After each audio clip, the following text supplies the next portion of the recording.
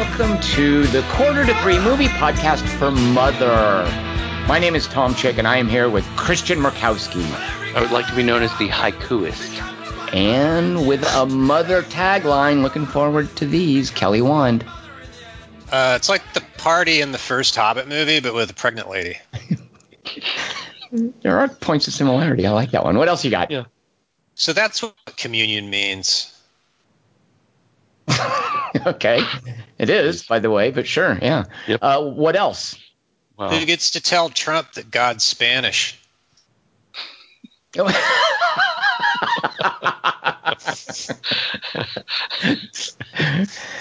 got two more. Awesome. Run with them. A stony movie about Jews my mom would hate? Watch your back, serious man. And finally, Matt. I'm not proud of this one. Probably not a good one to end on. Mass to Mass. See, because Mass. Yeah. Okay, what are we seeing now? Tom, say things quick. Dingus, tell the listeners, don't spoil anything. I don't know what the first Mass is. What movie did we see this week, Dingus? all right, this week we saw Mother, stylized as lowercase M-O-T-H-E-R exclamation point. It is literally stylized that way. But how do you say that? 2017 American psychological drama movie about what lies beneath. It was written and directed by Darren Aronofsky. It stars Jennifer Lawrence, Javier Bardem, Ed Harris, Michelle Pfeiffer, Stephen McHattie, and at least one, but not more than two, Gleasons. Mother is rated R for strong, disturbing, violent content, some sexuality, nudity, and language. Nudity? Why does Dingus hate Kristen Wiig, A? And B, Dingus, do you know who wrote What Lies Beneath? Have I told you this before?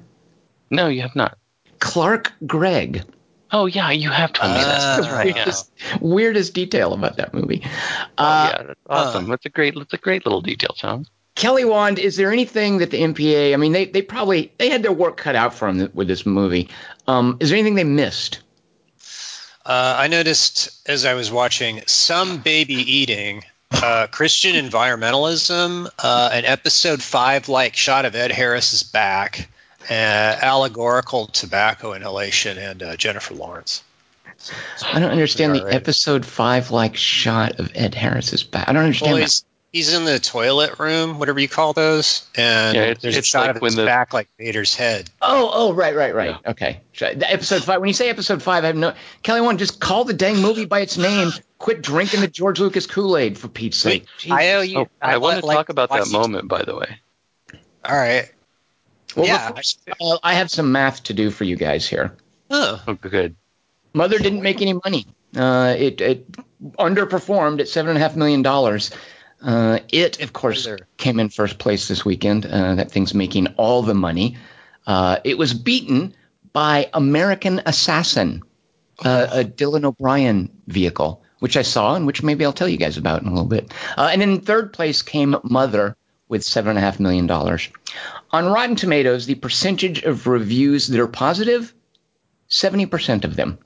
On Metacritic, the average rating from 1 to 100 is 75. CinemaScore, the kind of people who saw Mother on Friday night, and then as they walked out of the theater in certain select cities, they were handed a ballot by CinemaScore staffers who told them, excuse me, sir or ma'am, would you please rate this movie from A to F by tearing through the ballot, the grade that you would give it. They then collected those ballots and they tallied them and discovered that the people who went to see Mother on Friday night gave it an F, which never happens. Nobody goes to a movie. These are people who have their own volition. This is what they chose to do with their Friday night. Nobody who goes to a movie on Friday night doesn't come out of it somehow justifying, oh, it was okay, I'll give it a B, maybe a B minus. No movie on CinemaScore really gets a C or D. That just doesn't happen. A movie getting an F, that speaks volumes about what was going on with this. Because people, I think Paramount was super cagey about marketing it. So people showed up and they're like, yeah, let's see this new Jennifer Lawrence thriller. And sure enough, they got to speak out when CinemaScore gave them a ballot. They got to say what they thought of it. But shouldn't that be like a red flag that it's an interesting movie? Like if the idiot score is an F and they're idiots. So I've decided, because I've sort of been dismissive about calling it the idiot score, when really what I mean to say is it's the man on the street score, and that is often synonymous with idiots. But really what it has to do with is how well did the marketing match the experience generally. And one other factor. Yeah. What? Well, just like it's also heavily based on how you feel the second the movie's over, as opposed to like if you think about it later or while you're watching. It's like as it ends, you're grading it based on how you feel right that moment.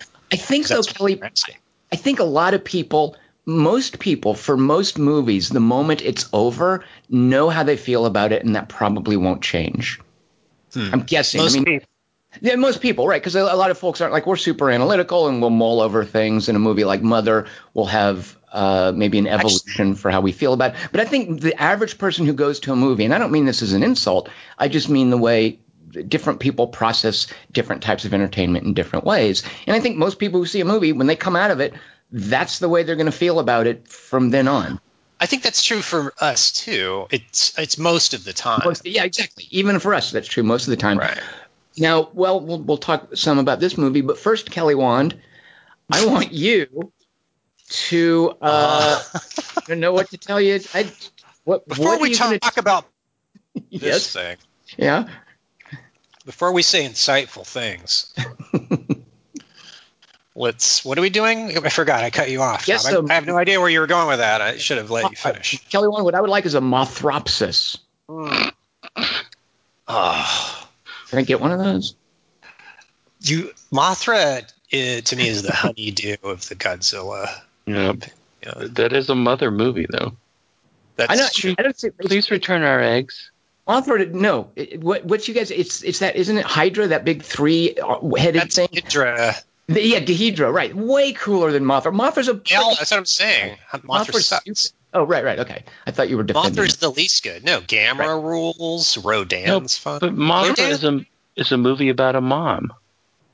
Oh, Dingus is getting thematic on us, Kelly Wand. I guess we better. Please return our eggs. Wait, real quick. I have a quick important question, because this is a sincere question. Gamera is part of the Godzilla universe? Yeah, but it wasn't the Godzilla. He was added by a different company. Like they were kind of dumbing it down. I don't think they're in the same universe, are they? That's not true. Gamera? Does Gamera ever fight or meet Godzilla, or is he ever referenced in the fight together? They're on the same team. Oh my God, are you serious? Yeah. Whoa, they have to team up against Monster Zero. There's a Mecha Godzilla who's evil. I can no longer count myself the Gamera fan that I thought I once was. If I didn't. Great. Yeah. All right. My childhood was sucked without those movies. They're really cool.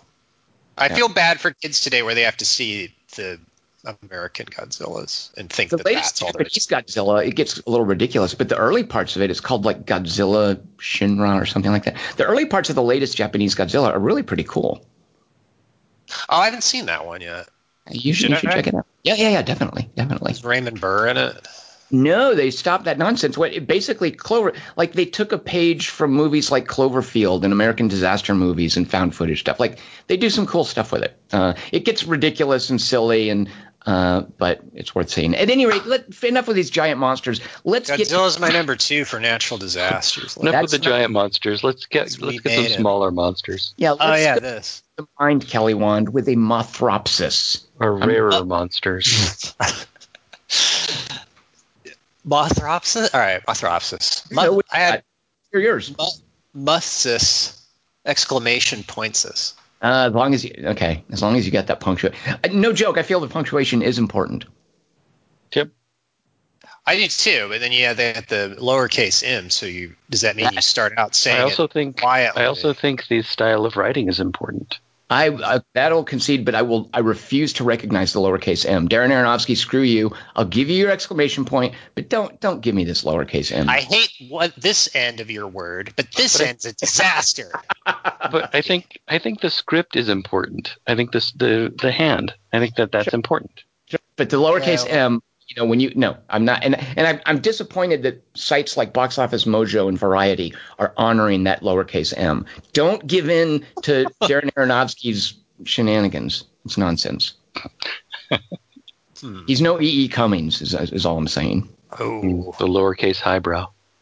Take out the periods. Do the Vaughn. I mean, Jennifer Lawrence burns irritably at me, just like she would in RL. So Benicio puts the sparkly gem back on the wire things that I think represent magnetic poles.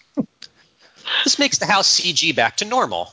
Jennifer Lawrence gets up and finds herself alone in bed. I shout out, "Far-fetched."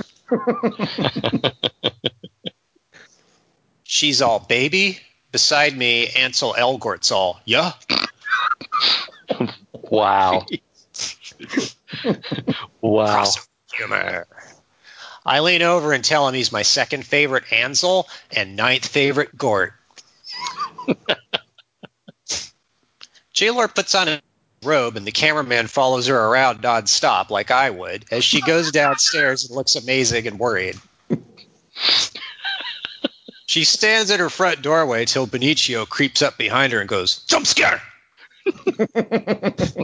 He grins goofily. A priest leans over to me and goes, "Classic Jehovah, Book of Genesis, word for word so far." Benicio's all, "I went for a stroll. Thought I'd check out Mercury for a while. She's so hot and cold with me lately." She's all, "How's the new poem coming?" "Look, I got rid of the dinosaurs like you asked, all right? Just get off my ass." She's all, "Yeah, it's interesting method there you used. Now I'm marked for life." He sighs with irritation. Having Jennifer Lawrence clean your house and throwing herself at you constantly is the worst. J-Lore spends the morning smearing a couple stripes on a wall, then gets bored and listens to the wall's heartbeat. Then she goes down to the cellar where haunted bricks earthquake at her. She nods cheerily. All good here. Unfortunately, when she comes upstairs, she finds Ed Harris smoking on her porch. Benicio's all, "Oh my God, honey, this guy, he says he's a doctor, and he coughs a lot. Oh, it's great." The priest beside me nods and goes, "Those are so Adam." Benicio's all, "Good news, honey. I asked him to spend the night. You're going to love his stories about a paper he wrote." Ugh. Harris leers at J-Lore and goes, "Jesus, is your wife or your daughter?" Sorry, I was talking to Aronofsky. And the president. To celebrate, Benicio shows Ed Harris his magic rock. He's all, "Someone gave me this. Who was it? Jennifer Lawrence. It keeps breaking over and over. And I ride by idiots into my home. The end." Ed Harris is all, "Oh, sweet. Can I touch it?" "I meant Lawrence." Benicio's all, "No." To make sure Ed Harris doesn't get any funny ideas, he sets it back gently on its fragile pencil leads and leaves his office unlocked. That night, J-Lore walks in on Benicio helping Harris look for something he lost in the toilet. J-Lore is all, "Jesus, can't you ever invent something fun again? Ever since coelacanths, it's just been one lame." He's all, "Shh, a man is puking. Shh." He hurriedly covers Ed Harris's back tattoo. It's the Westworld logo before we could get a good look at him. He did a Megan Fox. Or wait, Pam Anderson. And then he slams the door on her. Well, she's got the barbed wire. The next day, he finds a Cronenberg monster in the toilet bowl and flushes it down. Just like in the Bible. So she puts a rug over them. In the kitchen, Ed Harris is all, "Oh, I slept like a baby last night. Everybody remember?" The black guy from It Comes at Night's all, "No, you were crying, so I carried you to bed with your parents." Edgerton takes his gas mask off and goes, "Great!" Saw that the next night, so it's like, what movie? Benicio's all, "Good news, Ed Harris is moving in with us. Yes. Now you'll be picking up after and sharing a bathroom with two much older men." "Ah, you're welcome. Did you make us eggs yet?" She's all, "Oh, sorry." The doorbell rings. It's Michelle Pfeiffer, but like an Elroy version of her. She's all, "Hi, I'm married to Ed Harris in this." She and Ed Harris play tonsil hockey for a while. J-Lore sighs at Aronofsky. He's all, "Trust me, I owed him. You don't want to know." Benicio's all, "Isn't this wonderful? They've agreed to stay here indefinitely. Pretend their bedroom represents a garden." Suddenly, a smoke alarm goes off and the eggs are burning. J-Lar burns her hand on the split handle. She's all, maybe if I invented a pot holder. Aronofsky's all, no, honey, that's the Russell one last year. Pfeiffer's all, out of the way, Katniss. She burns her hand. The flakes burn back everywhere. Everyone's mean to her, see? It's like, I lean over to Jade and go, that's what would happen to me if I actually touched Jennifer Lawrence. But I'm still interested. J-Lor's bummed by Pfeiffer's efforts, although the eggs were ruined anyway, so who cares? Benicio looks at J-Lor and goes, some ice! Oh, jeez. Really? It represents an ice age, I think. Yeah, I look over at the priest and go, so does the skillet represent the tree of knowledge, or is it that dumbass millennial who tried to bathe in the hot springs at Yellowstone and got dissolved? The priest says the answer lies in my heart, so I take it he doesn't know either. The A-listers sit around a table and hope Aronofsky's exactly high enough. Harris is all, hey, you guys should have kids. We do. Look how happy we are.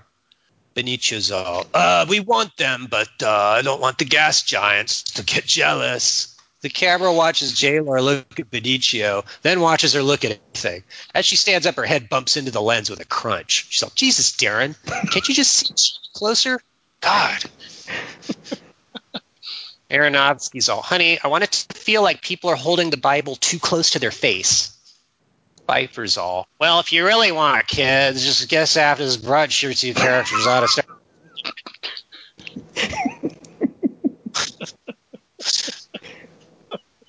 The priest nudges me and winks. He whispers, Eve really wanted God to help the earth conceive faster. God announces he's going for a hike with Ed Harris, and it's bros only. As he heads out, J-Lar stands in the doorway and goes, hey, any way we can swap these assholes for the dinosaurs again? You win. Pfeiffer calls after, we're going to do laundry.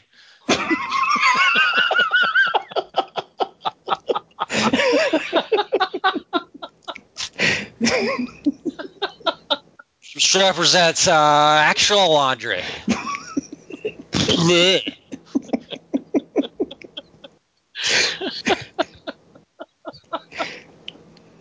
Still interested in her, though. J-Lar shows Pfeiffer her basement laundry appliances. Pfeiffer opens the washer and starts dumping all the wet clothes out on the floor. J-Lar's all, yeah, I'll do it. She holds up a box of detergent, goes, Tide levels, get it? She reads the back and goes, hey, Darren, this says dark colors only per load. Does that mean something allegorical? The camera hastily cuts away to J-Lar deciding to try and get some painting and Heartbeat listening in, but Pfeiffer shows up to cockblocker with some lemonade. Here, drink this. It's spiked with alcohol. It represents something. J-Lar's all, thanks, but I have yellow medicine upstairs I take that represents something. Well, the lemonade's yellow too, so maybe it represents the same. Blah. J-Lar drinks. It doesn't help. The guys get back. J-Lar's all, hey, Benicio, you know what I think would represent something? Departing house guests. Look, Ed Harris is dying. He's my biggest fan. He came a long way just to meet me, like Adam. Come on, they're fun. There's a tinkly crash from upstairs. They race up and find Harris and Pfeiffer standing over the broken rock, which I guess was made of glass. I lean over the priest and go, so I guess that's an allegory for the day Batman v Superman came out. Ed Harris is all, I wanted to tell her the story. She wanted to walk out early and didn't get the ending. Benicio kicks everybody out and collects all the pieces and boards up the door to his office, then kicks off the doorknob so that anyone can come in now just by pushing the door.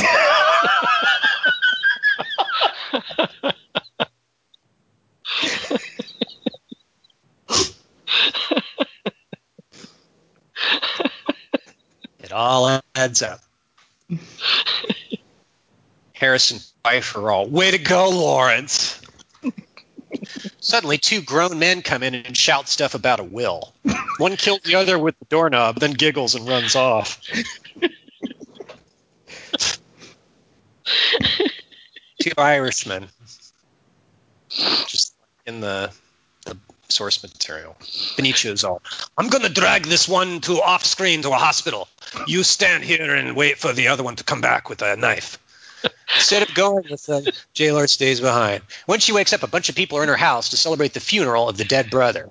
I look over at the priest and go, wait, Abel's funeral was well attended? By who? His sheep? The priest tells me my lack of faith is disturbing and cuts off my air supply by making a hand gesture. Like Lot's wife and Noah's wife and the Pharaoh in Exodus, Lawrence again finds herself deluged with annoying house guests. A guest urinating in the sink saw Paul's epistles, get it? A black guy in a hat comes in and goes, hi, I represent the sons of Ham. Russell Crowe walks up with a martini and goes, I represent Noah. He rips Taylor's wall phone out and hurls it at a concierge.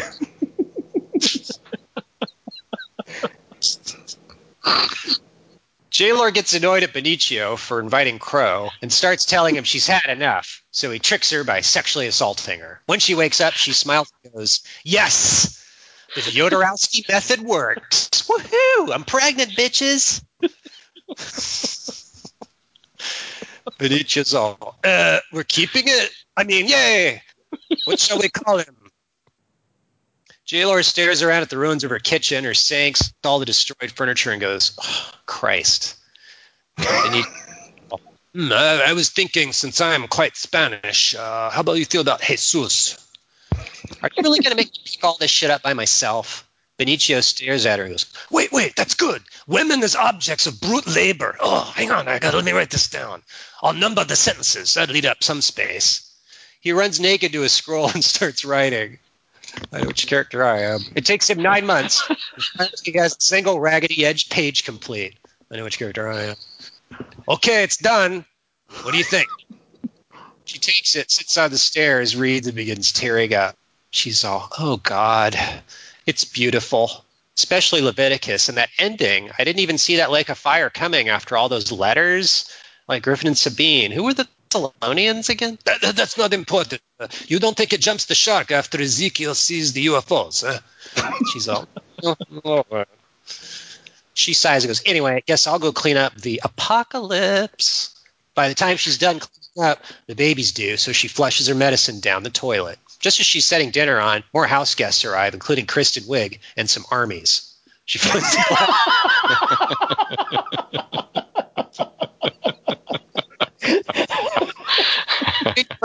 I found online.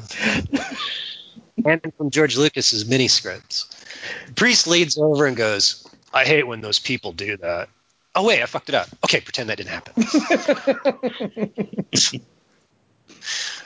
Pretend we're going back to the beginning, like in the movie. She finds the black guy about to hook up with the black lady in her bedroom. The priest leans over and goes, I hate when those people do that. It's so worth it. To make it up to her, the black guy paints a ceiling with a roller, but she's not impressed. Jade looks over at me and goes, yeah, I auditioned for this, but they said I couldn't convincingly play annoying. The party's a success. The mule snorts the cocaine, the kids stuff a midget in the oven, and John Belushi breaks a guy's guitar. Benicio's all, what can I say? My poem is great. That's my takeaway. She's all, dude. She has the baby in a room while the crowd waits outside. Benicio's all, see? We're only having one, by the way. Let me hold him. I want to show the guys. J-Lord's all, fuck that. She nurses the baby while Benicio and I watch enviously. Benicio puts a chair over, sits in it, and stares at them stonily without saying anything for hours. Priest nudges me and goes, this is right from the book, except in that he's wearing purple socks. Aronofsky leans over to both of us and whispers, Wig represents Islam, by the way. Don't tell Jen. Unfortunately, as we all know, Earth and Jesus have to both sleep sometime. J-Lord awakens to find Benicio's pulled a fast one and given the baby to the crowd outside to torment and devour her. J-Lord's all, okay, I know you're mad, but there was a fault on many sides here. I say we forgive them. Some of these people, when they're babies, are also quite cute. J-Lord takes a pass and starts stabbing everyone, so they beat the shit out of her. She tricks them by going to the basement and blowing up the house. When she wakes up, she's burnt to a crisp, and Benicio's carrying her through some ash. She's all, how many times does this have to happen before we just admit we're incompatible? Aronofsky's all, honey, just read the lines like we... J-Lord sighs and goes, I have nothing else to give you, master. Only your love. She and Pennywise both go, "Take it." Benicio sticks a hand in her pancreas and takes out another gem for Ed Harris to vandalize. He puts it on the wires, and the house CG's back to the beginning. J-Lor's all, "Baby?" But Elgort's asleep on Jaden's chest. Words don't tell me what the doorknob represented. The end. It's a beautiful final image, Kelly-Wan. Jaden and Anton Elgort there. It's an exclamation point. I loved that. Baby Elgort. Dingus, go first. What do you think of this movie? What's a movie that's better than Mother and a movie that's not quite as good as Mother? All right, so boy, I did not like this, and it really makes me mad. I think it's a total mess. There are things that I so wanted to like it. I so wanted to love it. I so wanted to. So many things about this movie. But yeah, it really upsets me. So under, I would put I basically went with movies that use a house that's in the middle of nowhere as some sort of a metaphor or an allegory or something. And the one under it I would put is this movie called Paper House, which, I kind of liked, but I think it doesn't quite understand what the book is that it's trying to put on screen. What is Paper House? I know Paper Towns, not that. That's not what you're thinking of, right? No, Paper House is like a girl gets sick. She's drawing a picture, and it's like she's drawn a picture of this house, and she draws a picture of her father, and then she has, oh God, I drew the wrong picture of my father, so she X's out his face, and then his eyes get crazy, and then he becomes a monster. And she draws this kid who's a kid with a disability. Wait, who's in this? Why haven't I seen this? Who is this? I don't know. Who's in it? I honestly don't know who's in it. It's been years upon years since I've seen it. I have a friend who actually loved the book that Paper House was based upon, and she had a chance to get the rights to it, and so she asked me to evaluate it and give her some ideas for it and what I thought of the movie itself. But it's just not that good of a movie.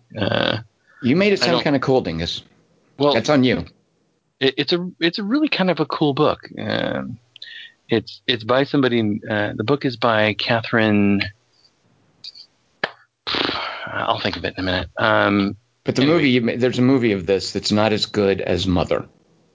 I'm just I'm reaching for something here, to be honest with you, Tom, because I really didn't like this. I was really upset with it. And I was going to say, yeah, if you didn't like this, then Paper House must be awful. If you're under.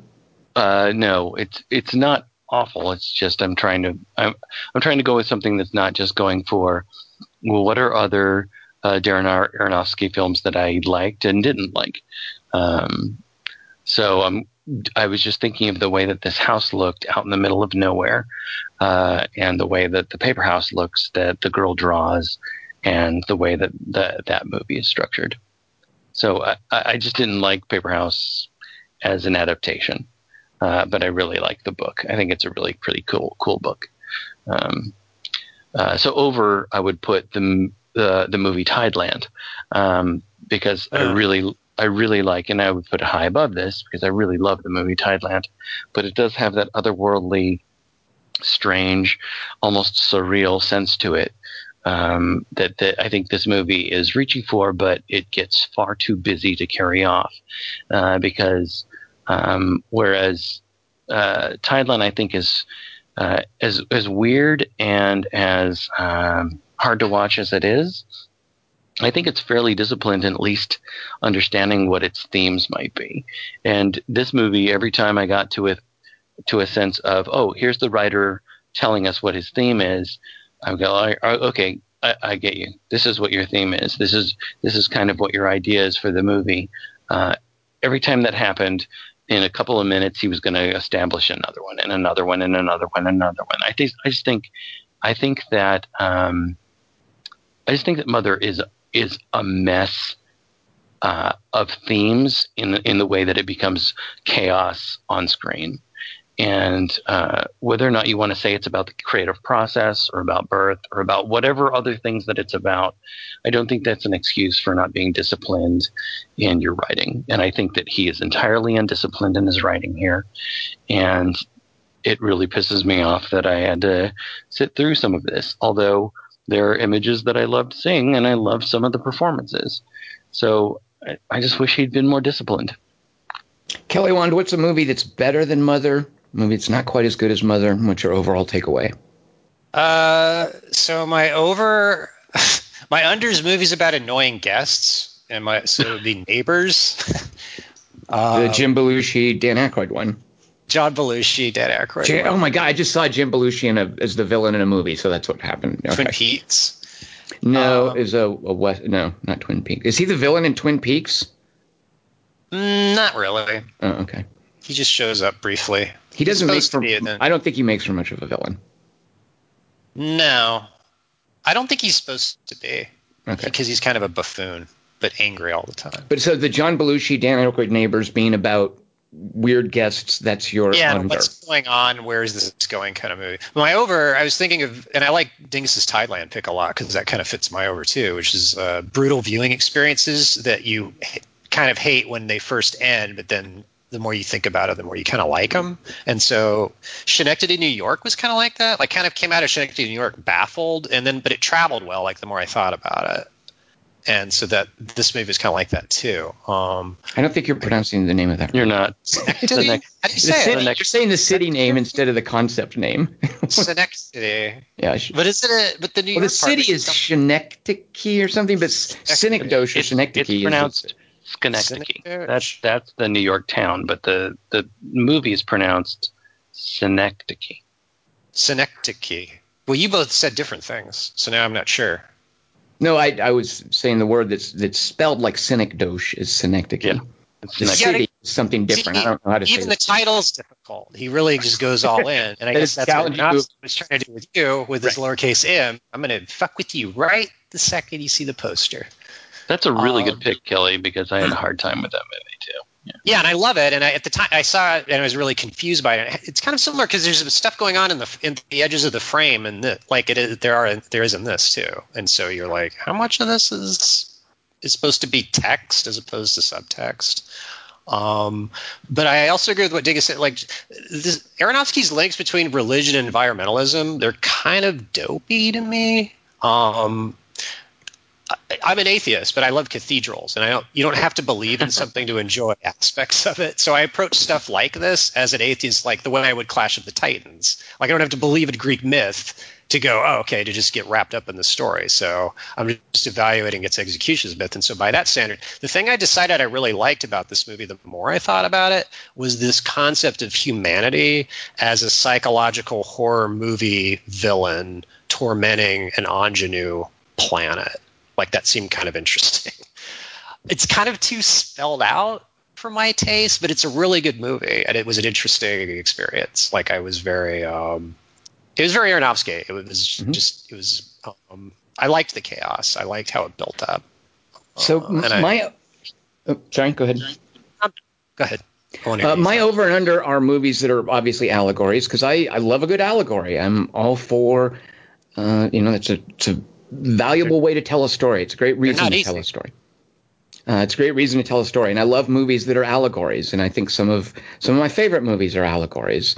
So I'm going to give you an over and an under that are also allegories. But I'm going to precede this by saying I think this is a brilliant bit of filmmaking. I'm not sure that I would say I liked it. I don't think it necessarily worked for me. I'm super glad I saw it. I don't think I would ever see it again. But I think it makes two important errors. The first error is I question, and I hope we'll talk about this, I question whether or not you should make your main character you should make a horror story about a character not knowing she's in an allegory, because that's what the horror is Jennifer Lawrence being the perspective of the audience and not knowing what's going on, and it creates this sort of an absurdist vibe to the story and to what's happening and to the things around her. And I think that's an odd perspective from an allegory. Like when your character knows he or she's in an allegory and that makes it a horror movie, that's just an odd approach. I'm not sure that works. But my bigger problem with it is I feel that these wider interpretations, Kelly Wand, you mentioned this idea of humanity as a horror movie villain besieging an ingenue. I think Aronofsky ultimately undercuts these wider interpretations by making it very clear at the end of the movie that he's making a movie about how creative types are consistently dicks to their wives and girlfriends, and then they get a new wife or girlfriend. Like, all of that gets brought to a point. I mean, the lines are clearly that any reading that you have about this representing nature, environmentalism, or the social order, or the anxiety of maternity, all of that is ultimately undercut by Aronofsky wanting to spell out with some dialogue at the end this stuff about, you just loved how much I loved you, and I was never enough. Well, nothing is enough. I couldn't create if it was. Like, the dialogue between the two of them kind of is an allegorical. Well, it explains the allegory. Like, it sort of anchors it in very specific text. So if I want to look at this as a movie about religion or about the world, and for a while it's a super dazzling bit of allegorical storytelling for the crazy Gilliam-esque directions that it goes. But I think Aronofsky just can't resist underlining his point. And, I was sitting there watching it by the time it was over and thinking, did he make this because he was a dick to Rachel Weisz? Yeah, so that's the sort of thing, is that I don't need Aronofsky to tell me what's going on in his mind that way. And this is my biggest problem with it, is that an allegory, first and foremost, has to be a good story. If you're just going to tell a crazy story that spins off of the rails like this one does, I mean, and then explain what it is, I think you first and foremost have to make – Dingus used the term he wasn't disciplined. And I think that's kind of a good way to put it, because I don't think this is a good story. This is a crazy, absurd story. So my under and over are allegories that I think are good stories, because like I said, I love when movies are allegories. I love how Villeneuve's movie Enemy is an allegory about infidelity. High Rise, Ben Wheatley's movie, it's an allegory about the collapse of the social order. The Fountain is an allegory about death. It's a beautiful thing. It follows an allegory about sexuality. Neon Demon, which I loved, Nicholas Winding Refn's movie, it's an allegory about beauty. I love those movies, and they're all very, very good stories. So my over is another allegory that I think is a really good story, and it's a first-time filmmaker, and it's a little bit rough. It has some rough edges, and it's got this sort of raw quality to it. But I just saw a movie a couple of weeks ago called Let Me Make You a Martyr.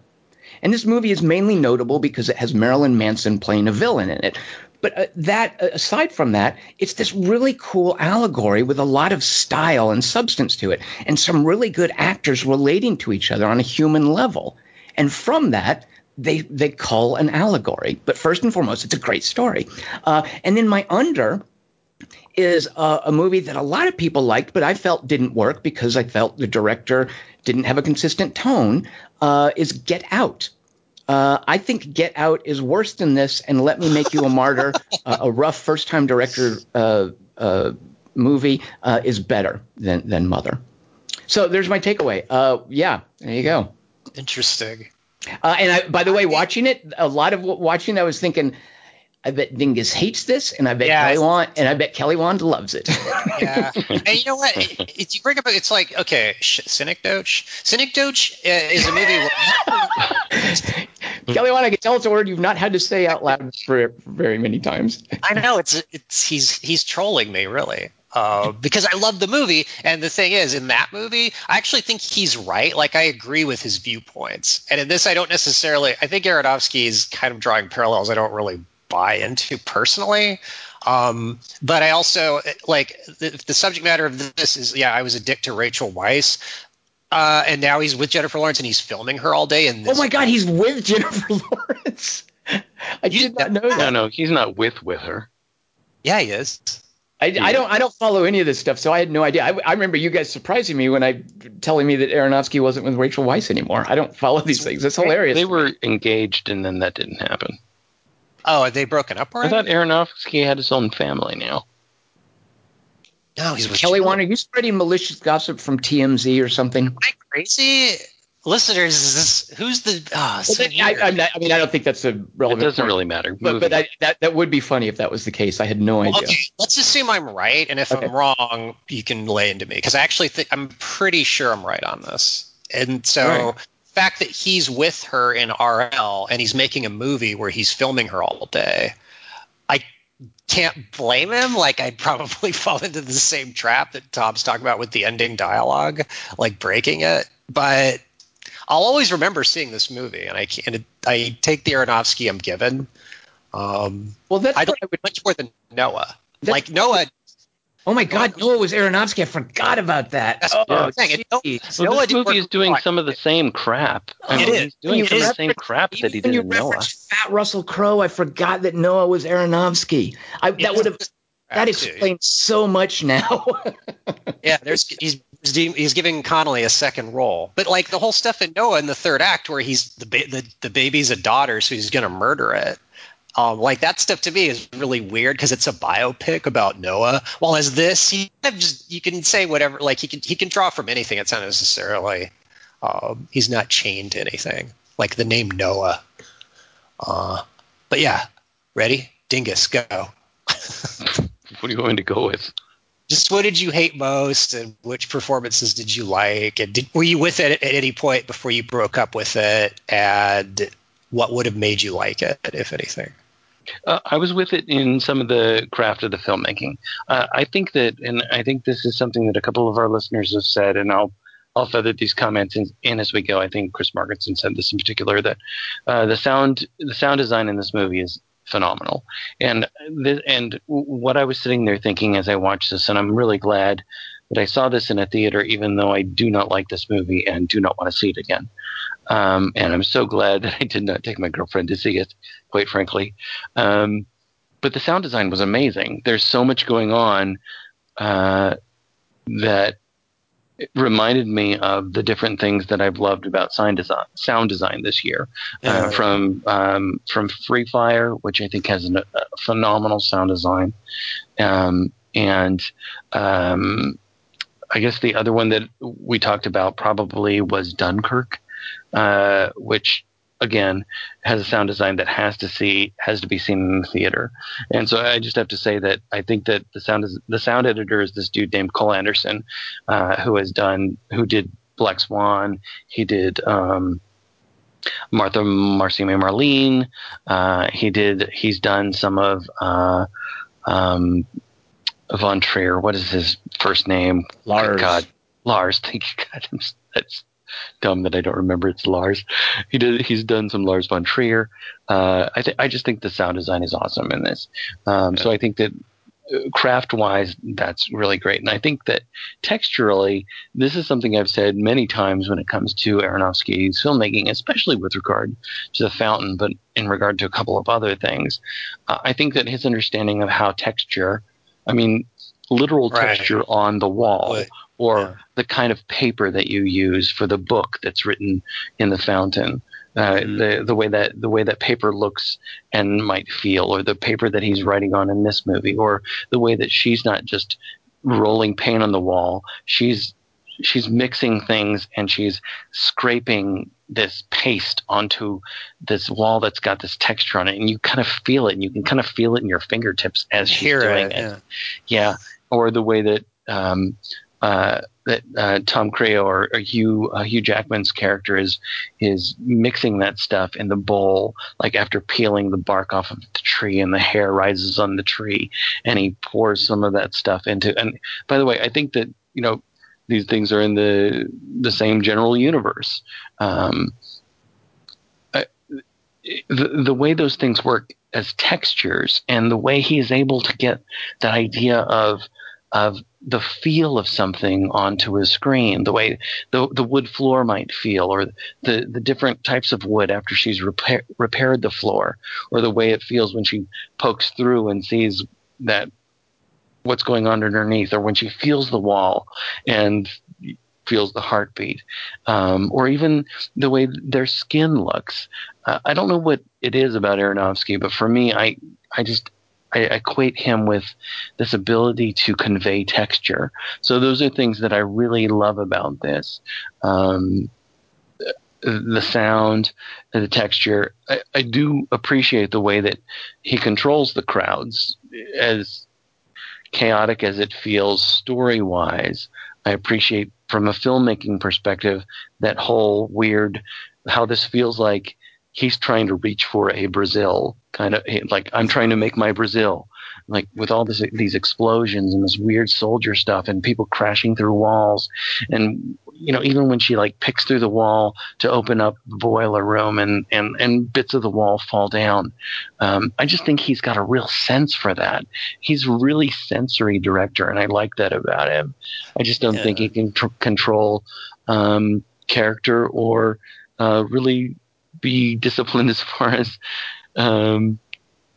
controlling what his theme is going to be. He's just going to grab whatever theme he feels like in any different time, and that was really frustrating for me. The technical filmmaking and that sound design, it reminded me, it's got a really key, like once it became just a bunch of loud noise and stuff that you could do at ILM, I was kind of like, whatever. And that stuff is great, but I don't think the sound design is as intentionally a part of the movie as something like Dunkirk. But early on, I love how he captured this idea of how ironically intimate it feels when there are too few people in a big empty house. Mm-hmm. And you hear the voices in the other rooms and the wooden floors. Like, I loved that stuff. That stuff was really good. But the technical Aronofsky that I really appreciated here is something I remember him talking about in Requiem for a Dream. And it's something that he really did a lot in The Wrestler with, I think his normal cinematographer is a guy named, I want to say Raphael. His last name is Liberatore. But I don't think he did The Wrestler with Liberatore. I think he did The Wrestler, if I'm not mistaken, with a woman who did documentaries. And in The Wrestler, there was a lot of following Mickey Rourke from behind and just keeping the camera really up close to his face. And Raphael Liberatore does that in Mother constantly. I love how consistently tight this movie is on Jennifer Lawrence's face. And as far as a horror movie decision, that's great. Keeping the frame in tight, making it kind of claustrophobic, where her emotion and her feeling, and she's great in this, it fills the screen. It literally fills the frame. And that technical aspect, just the camera management, the cinematography is great. And it made me think of him talking about shooting Requiem for a Dream and how what he really wanted to do in that, and how he was super appreciative of Ellen Burstyn for letting him do that, was put the camera up right close up to her face. And he just wanted the camera right up in her face. And I saw him in an interview saying, most actresses won't let you do that. And when he was pressed for a name, he declined to name anyone. But it made me think, well, wait a minute, there's super close-ups of Jennifer Connelly that aren't in the movie. But it just made me, I was keenly aware of that in Mother, is he just put the camera right up in Jennifer Lawrence's face. And, like Dingus, I think it was Dingus, you mentioned the skin, just as far as that being part of the texture. Just her beautiful skin was constantly on evidence. And so I loved the camera work in this movie, especially as far as the technical stuff that worked for me. And something about, like, you can't underestimate that stuff, because in a book you can just take breaks, but Aronofsky is one of those directors where he's willing to punish the audience the way very few filmmakers want to do, but he's punishing you with Jennifer Lawrence up close for 2 hours. It's a really weird feeling. It's kind of bittersweet. And it's creepy, but you're looking at Jennifer Lawrence at the same time, and it's a very unsettling combination of textures. I don't know. And I will say and I'm not saying this to be lascivious, but the early nudity in this is absolutely beautiful. Like having her underneath, like clearly it's like, okay, she's a symbol for femininity, and it's not that she's parading around naked fertility and femininity. I mean, that's an aspect of femininity. She's ready. And she's she's not just completely naked, but there's no modesty there. You can completely see her body and her breasts, and it's just beautiful and tasteful because she's dressed. I mean, it's just under sheer clothing, but she's alone in a house with her husband too. Yeah, but it's super sexual and sensual, and it's Dingus talking about texture, the texture of that nightgown she's wearing, and the light shining through it when she stands in the doorway. Like that stuff is super hot, and it's not there because it's super hot. That's part of it, but it's there to establish a theme that this is the representation, the embodiment of femininity, and so I loved that element. And Kelly wanted, it's like, if you're going to put the camera up close to someone's face, Ellen Burstyn is a great pick. She's amazing in Requiem for a Dream, but aesthetically, a little close-up Jennifer Lawrence is not bad. You're right. Right. Yeah. Well, it depends on the I have effect to you're admit, going for. I gasped when she first came down the stairs, and you can just see everything through that nightgown that she's wearing. And it's without guile. It's not like we're presenting this to you. It's that she's home and she's looking for her husband, and it's also creepy. But then she goes out, and then we see the shot from behind, and it's very clear. I mean, she's got a perfect form there, and It's like we're the creeps. That's Aronofsky turns us into the creeps. No, I'm not being creepy about it. I was really appreciative of it, and really amazed that it just felt so comfortable, even in the midst of this creepy moment and scary moment. And one of the things that I was kind of striving for when I was talking about some of the sound design was how early on, like with the furnace going on or different sounds that happen in different parts of the house, you start to wonder what is real and what isn't real. And that's one of the things that I think that the sound design supports. And this is something that one of our listeners who wrote in this week, Bruce Garrick, was talking about. He'd watched this with his wife, and they had a running discussion during the film about whether the lead actress was insane and this was all like a sucker punch, or she was on drugs and the formula she kept in the bathroom that she drank was making her hallucinate. They had a running discussion during the film? I guess so. I don't know. I don't know how Bruce and his wife watch movies, but it seems like he had a similar situation that I was happening as the movie develops. I didn't know what movie I was watching yet. There was a moment where I started thinking, okay, is this real, or what is real and what is not? And the sound design kind of led into that. And in addition to like other things that the movie was doing, as far as what you're talking about, Tom. I did like that before it's clear, before it just goes over the top with its allegory and the armies and the Gilliam stuff starts pouring in. I did like the early, when it was a comedy about social anxiety. And I say comedy because I feel the exclamation point, the way it is presented early on in the title card makes it clear he's messing around. When it says mother and then later, and then it adds, and there might even be a little sound effect, when it adds the exclamation point. I'm like, okay, nothing. You're not going to be completely serious and forthright here. There's some goofing that's going to be going on.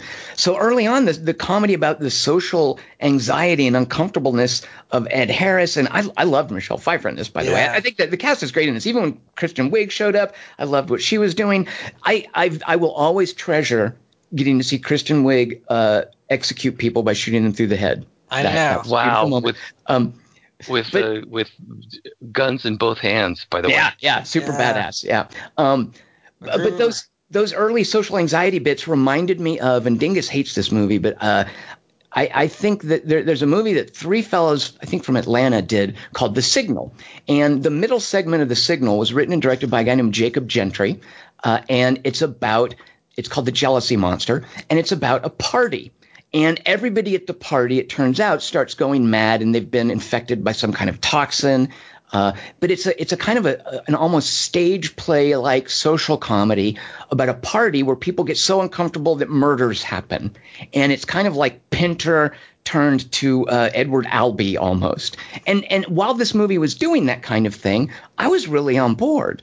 I enjoyed that stuff, and I kind of wished it had stuck with that and gone more in that direction rather than getting super big and crazy and then having it all spelled out what it's about. And that it's no longer real, like you're watching an allegory. Yeah. As opposed to, wait, this girl's in a house and I'm worried for her and she's bummed. Now I wonder, Dingus, what you would think of this as a defense of, because Dingus, I think you and I both agree that it goes off the rails. It gets super indulgent, super over the top. One of the things that I was thinking about watching it and wondering is maybe Aronofsky doing this, and I might be giving him too much credit. But during the bit where the two boys, one of the boys is, the Cain and Abel, one of the boys has died and the other one's off. I think even Javier Bardem says he's off wandering in the wilderness. Like, I think it's even that clear. It's Cain and Abel. But then when they have the wake, and Javier Bardem is saying something on their behalf about the vast darkness and a voice crying out. And it's a cry of love. It occurred to me, I think he's a bad writer. So this allegory is an allegory written by a guy who's not very good.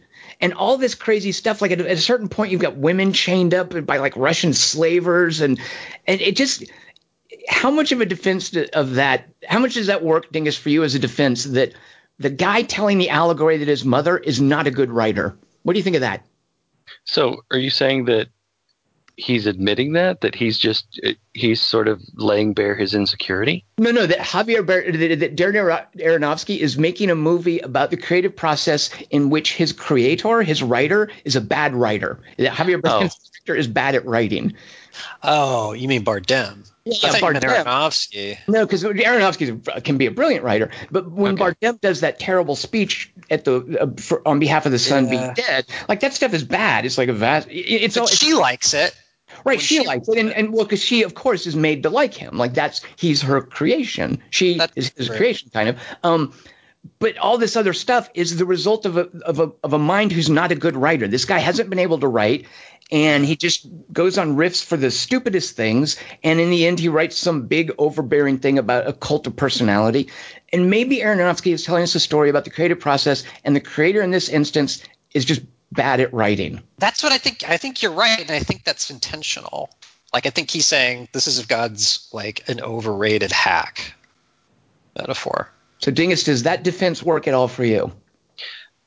I don't understand it as a defense, because I think there's too many other things going on, because it also then becomes something about the perils of fame, even if you're a bad writer, I guess. If I follow...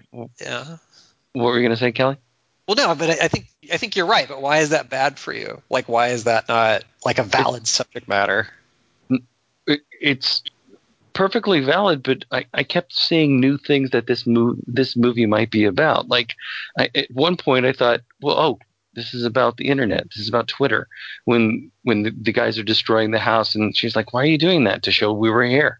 I mean, we're just leaving our mark, and then we're going to leave and rip stuff out and show the world that we have them.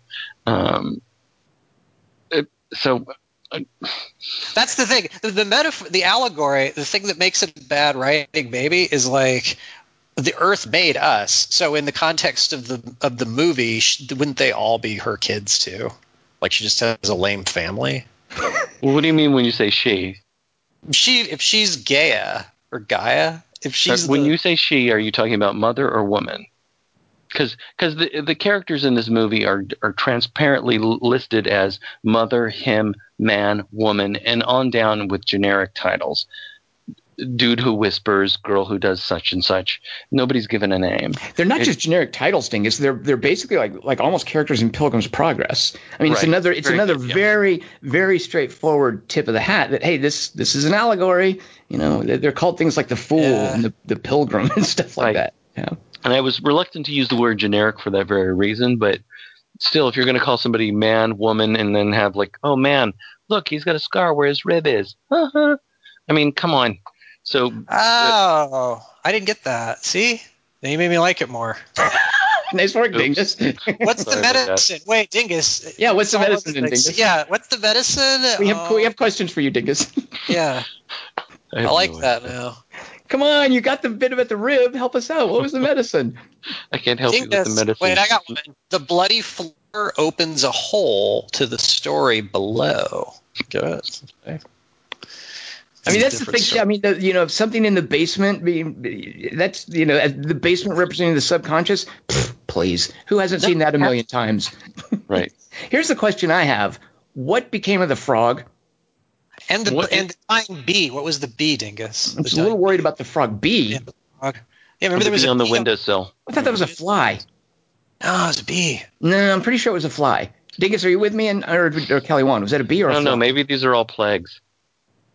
So I thought it was a fly. What do you guys think of this? There's a really terrible movie called Drone with Sean Bean in it, and he plays a drone operator, a guy with the CIA who sits in Langley or wherever, and he's in charge of telling drones, hey, blow up that terrorist there. And so that we established that's his job. and that every now and then there's collateral damage, but it's okay. It's just going to happen. So the movie then introduces a character who is from Pakistan who will hold Sean Bean's family hostage until he confesses to what he's done, because this character's family, this Pakistani guy's family, has been killed by a drone operation. And when we meet this character, he is saying he's doing his prayers in his hotel room. And we're like, ooh, scary Islamic guy. What's going to become of him? But, and I forget who directed this movie. It's so terrible. The director, there's a fly in this guy's hotel room flying around. So he takes a moment and he puts the fly under a glass. And then he finishes his prayers. And then he gets ready and he gets his stuff off to leave together, to leave the hotel room, to go do his terrorism. And before he leaves, he lifts the glass so that the fly can be free. And then we later find out in the movie that the guy's he's not interested in harming Sean Bean's family. He just wants him to be honest. This guy is so pacifist, he wouldn't harm a fly. See, get it? You get it? Yeah. So that's so when I saw the fly that couldn't get out of the house, I was like, yeah, that's like the fly in Drone. It's your overbearing metaphor. She's a fly trapped in a house and can't get out. But a bee works too. B would work even better, according to B works too. It's your B choice for it. No, it'd be the A choice, because a bee is a fertility symbol. A fly is like rotten death. Right. But the thing is that the Drone movie was clearly, I mean, the guy literally doesn't harm a fly. Like that. That's Remember how you the fly in open water that he swats right before they go out in their hotel room? Oh, open. I was thinking of the Robert Redford one, All Is Lost. I don't remember him. He kills a fly, and that's why he dies at sea. Well, he's about to become that fly, and we're the fly, the sharks, him, and the hotel room's the ocean.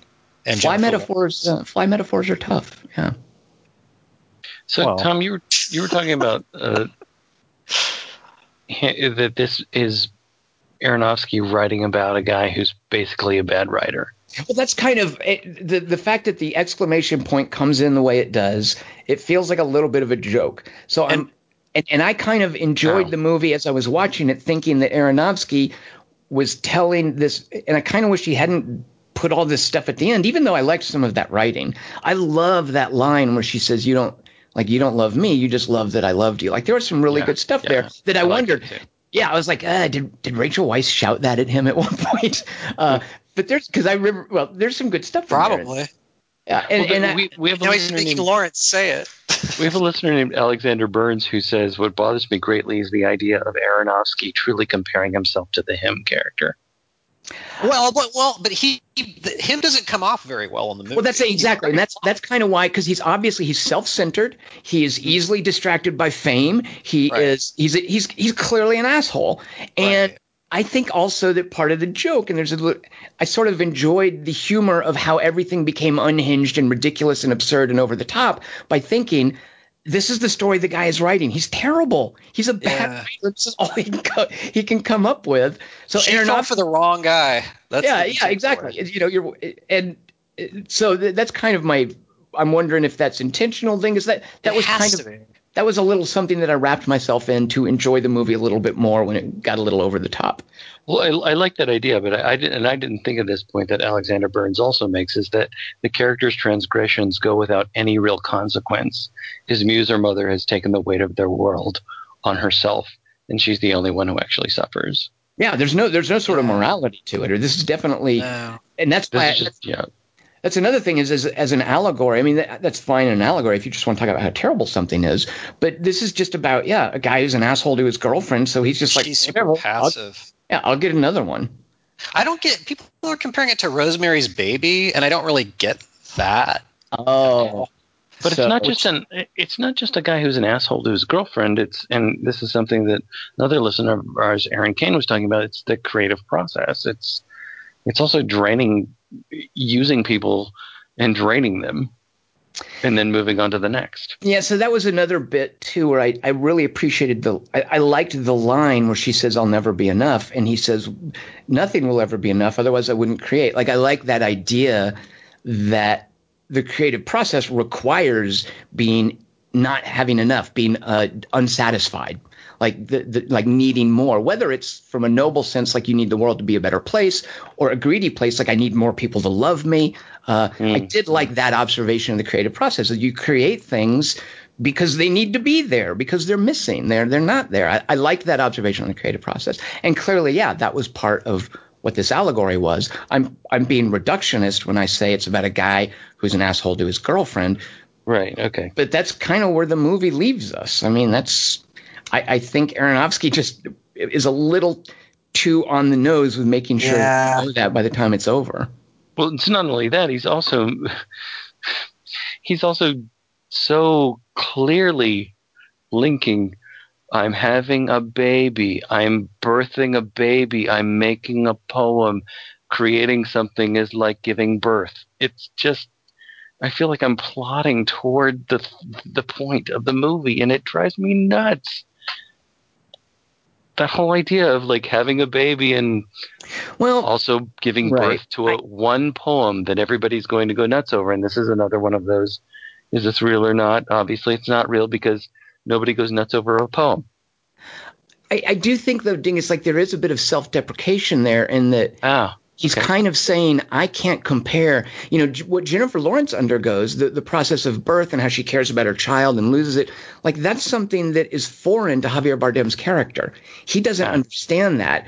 And her birthing something, her creating something is in this movie way more important and way more world shattering, I think, even though it's a pocket world that he's created. Like that's something that he can't. And also she's super submissive to him, but he can't direct her. He can't make her give the baby over. He has to wait till she falls asleep. Like everything else he creates and he controls, and this is the story he's writing. But Aronofsky acknowledges that this woman who inspires him, who fuels his creativity, is more powerful than him, and he can't control her. And the process of birth for her is nothing like him making a poem. All he can do is sort of feed off of it. So I get you're right, Dingus. I mean, super heavy birth imagery, but I also get the sense that he's wanting to honor it as more important than this story about a creative process. Maybe I don't think he's equating it with Javier Bardem's poem. I would say. I think he is. I think that because the moment she says it moved, he's standing at the door with his one-page poem that is going to change the world somehow, and instead of telling him more about it moved, or even when she says she's pregnant, he just jumps up and goes and writes the poem. He has no interest in the baby or in her except as it relates to him. Right. She's entirely a function of what she will do for him. She's part of whatever she can do for him, and that is something that drove me crazy about this movie. Is that anything that she does or feels is inconsequential as far as what she can do for him. He will never ask her, "Can we have these people stay over?" Her opinion doesn't matter. It's just what. She serves a function of what she does for him. Right, because he's an asshole, but she is still, I mean, I still think the movie is making the point that she is not, she will not do what he says. She's still an independent entity. Yeah. She's not a mere creation of his, and he needs her. He doesn't write until she gets pregnant. Like he doesn't write, hey, now she becomes pregnant. Like she becomes pregnant in the course of things, and then that gives him something to write about. She becomes pregnant because of a Gone with the Wind scene, basically, because she says, you won't even fuck me, and then he, gets her on the stairway and takes her upstairs, and then they have sex one time and however long, and she's pregnant the next morning, and she knows. And the reason that came about was because of all the annoying house guests, because he needs that stuff to write too. I don't think it was because she gets pregnant and that's what inspires him. I think it was because he had all that company, and that's what led to them having sex, and that's what led to her having the baby. And so she's not even getting credit for that. He's giving credit to Ed Harris and Michelle Pfeiffer for showing up and giving him words to write. Right. And she's still just a function. I actually, there's something one of our listeners, Chris Markinson, wrote that directly addresses what you were talking about just now, Tom. And Chris is asking, did she ever have free will? And you're saying that she did. Yeah. So Chris's question is, like, when she finds the secret doorway in the basement or the bleeding floor, she doesn't seem to react the way someone would actually react. She reacts like somebody in a horror movie would react. So his question is, does she ever have free will? And you're saying she does. I think that's part of the point of the movie is that if you're talking about the movie as a relationship between Darren Aronofsky, between a creative type and his girlfriend, of course the girlfriend has free will. And even if you're talking about a movie in which there's man being the creative process and she's, as Kelly once said, Gaia has free will. Nature has free will. Maternity has free will. I think she definitely has free will, and that's kind of in a way, the point of the movie, and that he creates this pocket reality. He creates characters to help him create stories, but he can't create that gem that fuels this reality that ends up giving him a baby. Like, he needs to steal that gem from someone. And in cultivating that gem, he's dealing with someone who has free will and who won't let him hold the baby when he wants to, who will get pissed at him because the guests won't leave. Like, who will blow up the house. Who will blow up the house, exactly. Who demands his attention at times when he just wants the throngs to adore him. I think she definitely has free will, and that's kind of the horror movie. It's about this beautiful, independent creature being completely sapped by a creative asshole who's not even very good at writing. Right. I've now decided I'm settled on that. I really love the way that you put that, because I think that while he steals the baby, I think she gives the heart. Right. And that's a proof of I have no more to give. I need one more thing from you. I need your love. And she's like, take it. Do you guys remember a point where he says to her, I need to tell you something? And then he gets drawn away by crowds. And it's fairly I do.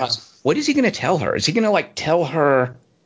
Do you guys remember that scene? And do you have? I do, but I don't think there was a payoff. No, I think it's just as meaningful as him constantly calling her his goddess. I think it's just another way of patting her off. Well, it made me wonder, because obviously it's a significant moment, and the fact that he gets cut off and doesn't get to tell her what he's going to tell her, and then he never comes back to it. I'm thinking he's going to tell her, look, this is an allegory. Look, you're like, I'm wondering, is he going to finally come clean with her and be honest with her? Because he obviously knows the rules of this little pocket world that he's created. Right, and so there's a moment where I think she's so distraught, and he does, in whatever capacity he has, he does love her. And so I think at a certain moment, he's going to explain it all to her, that, hey, I'm an asshole. I just need you for the creative impulse. I've created this world. I love you in as much as I can, but I'm selfish. Like, I think there's a point where he's on the verge of coming clean with her, and he loses the opportunity. Do you remember that, Kelly Wand, when he says, I need to tell you something? Yeah, I don't remember him saying what it was. No, he doesn't get it. I just remember thinking, was he gonna come clean with her? That makes more sense, because I thought he was going to break up with her, and that's what he was going to do. No, I didn't. I definitely didn't think that. No, I think that this is part of him stringing her along because he understands how this is going to play out. Because for me, this is a cycle. I think that's why we're going back to the beginning. Why do you say for me? Yeah, absolutely, sure. Yeah, and I think that there's a very different. There are two different things that are going on here. There's that sense of what woman says, and that's Michelle Pfeiffer's character, isn't this a lot harder than just starting fresh? And so what the man is trying to do in this situation, what him is trying to do is kind of what Noah went through. It's I'm just going to wipe out the world. I'm just going to start over. Fuck this whole thing. I'm going to burn down the house, start the whole thing over. Javier Bardem, you think? Yeah. And whereas the woman is, let me fix things. Let me take the bones of the house. Everything here is already structurally fine. Let me fix it. I will fix it. And woman is looking at this and saying, why are you bothering? This is all just, and this is something that Bruce Garrick said as well, this is all just setting. That's all this is. All of this is setting. And mother is saying, no, I can fix this. I can fix it. And I think there is an element of womanhood that is, let me fix this thing. And there's an element of manhood that's wipe it out, start over. Yeah, because I would disagree with that because I don't think he wipes it. Like she's the one who, of her own volition, like she gets pushed so far that she's the one who pierces the boiler. She's the one who finds the lighter. She's the one who flicks the little flint on it. And I think he's saying, doesn't he yell like no at that point? Like she's the one that blows it up. Right, but I think he's pushed it to this point. Right, sure, right. She does it. Happened again and again and again, and he knows this is going to happen. Right, but I don't get the sense that, and again, who knows what story Aronofsky's trying to tell. Yeah. But yeah, I don't think it's the idea that God is done with the world and is redoing. Like that's the Noah thing. I think it's more that he just doesn't learn and everything's going to get destroyed, and he's just going to start over, and he doesn't really care. That's fine. He'll just have someone else wake up and look for him the next morning. Wait, so the gem that he takes out of her is the thing he puts on the wires. It made me wonder, are the first eyes that we see, looking at us through the fire, is that a different girl? Well, That's the previous one, I thought. Yeah. I don't think so, because she's been so beat up. You don't recognize her in the first scene, but I think it's still her in the first scene. Well, he swaps in a new at the end, so I'm wondering if we really wanted to go with this cycle idea. There's always a reference to a fire, and that's what she's renting. Yeah. Like I wonder, did he slip somebody else's eyes in there? And I don't know, because I was just assuming that, those are Jennifer Lawrence's eyes. I would love to find out they weren't. But when Ed Harris and Michelle Pfeiffer break the rock, and he's really bummed and angry about it, it doesn't have any effect on her, even though it's her love for him. Well, that's the thing. It's not. It's the last woman's love. Right. Okay. Right. So was that the tree of knowledge? That's the weird thing. One of the things I did notice about that heart is that it has those veins inside of it that are filled with that gold liquid that looks like the liquid that she's drinking when she pours the... And what's that stuff? Oh, Dingus did explain that. Yeah, I don't know, but I think Dingus... Yeah, that goes towards answering. Wait, so what's the medicine, Dingus? Dingus, explain more. Yeah, I think it's essence of his previous love that's somehow keeping her in line. I don't know, but I noticed the colors, and I don't know if that makes a difference. I don't know if that matters.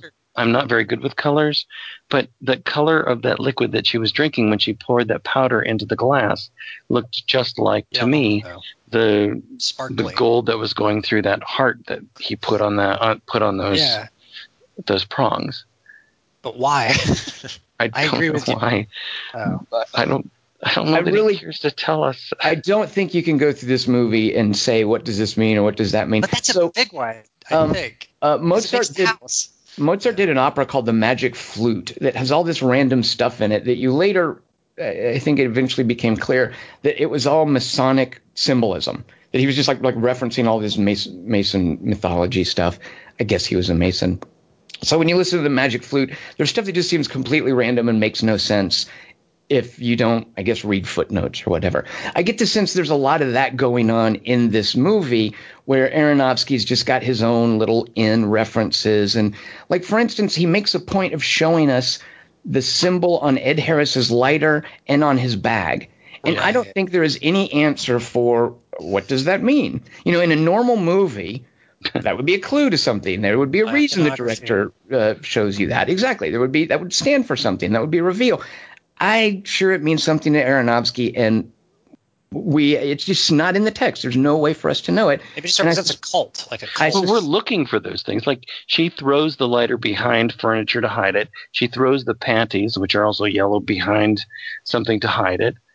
Just do those things mean something, or are they just... Right. What I'm saying is I think it's folly to try to comprehensively decide what they mean. Like, what do they mean to you? That's fine. And part of it, too, is this idea of authorial intent. Screw that. I couldn't care less. But I don't think – I'm guessing that it all means something different to Aronofsky and that there's no definitive answer to that. I mean, that's true of a lot of, like, dense allegories and storytelling anyway.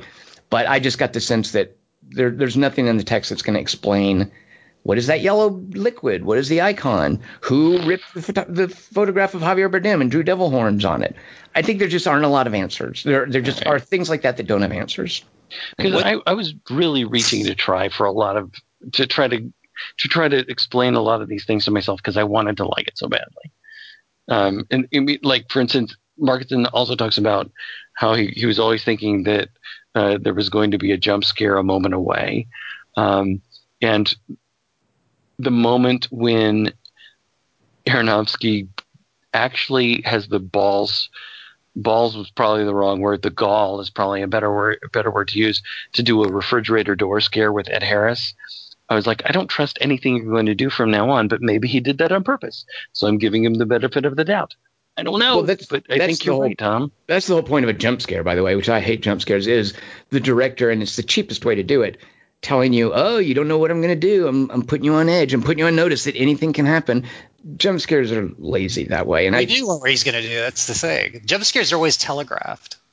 They're not jump scares if they're well, yeah, you know what, Kelly, you're kind of right. But Dingus is right, though. That refrigerator thing, it's kind of like it's a horror movie trope. I don't. You guys probably didn't see the trailer for this, but it was marketed, and there's a lot of controversy over this right now because it was marketed as like a kind of a horror movie, like, oh, the neighbors are coming and freaking her out, or spooky neighbors. Well, to me, yeah. Real quick about the marketing, the Rosemary Babies thing. I think you mentioned that, Kelly. One of you said, "Well, what's the connection with? Why are people connecting this to Rosemary's Baby?" Paramount did a poster for this that is an exact imitation of Mia Farrow's of Rosemary's Baby's poster. So they're kind of asking for that, right? But they don't know what else to do with it. Like if you go, it's not a horror movie, they go, what is it? And then you go, well, it's an allegory. They don't know how to market that, and I get that. And I have to say, I did see the trailer, and it really did make me curious about the movie, and the movie turned out to be so different from what it was marketed as that I was kind of pleased by, like, oh, the trailer didn't give away anything. It just totally threw me off the mark. So I kind of liked that in a weird way. But I do think they're correct as far as what you're going to do, this idea of selling it as a horror movie. Mystery.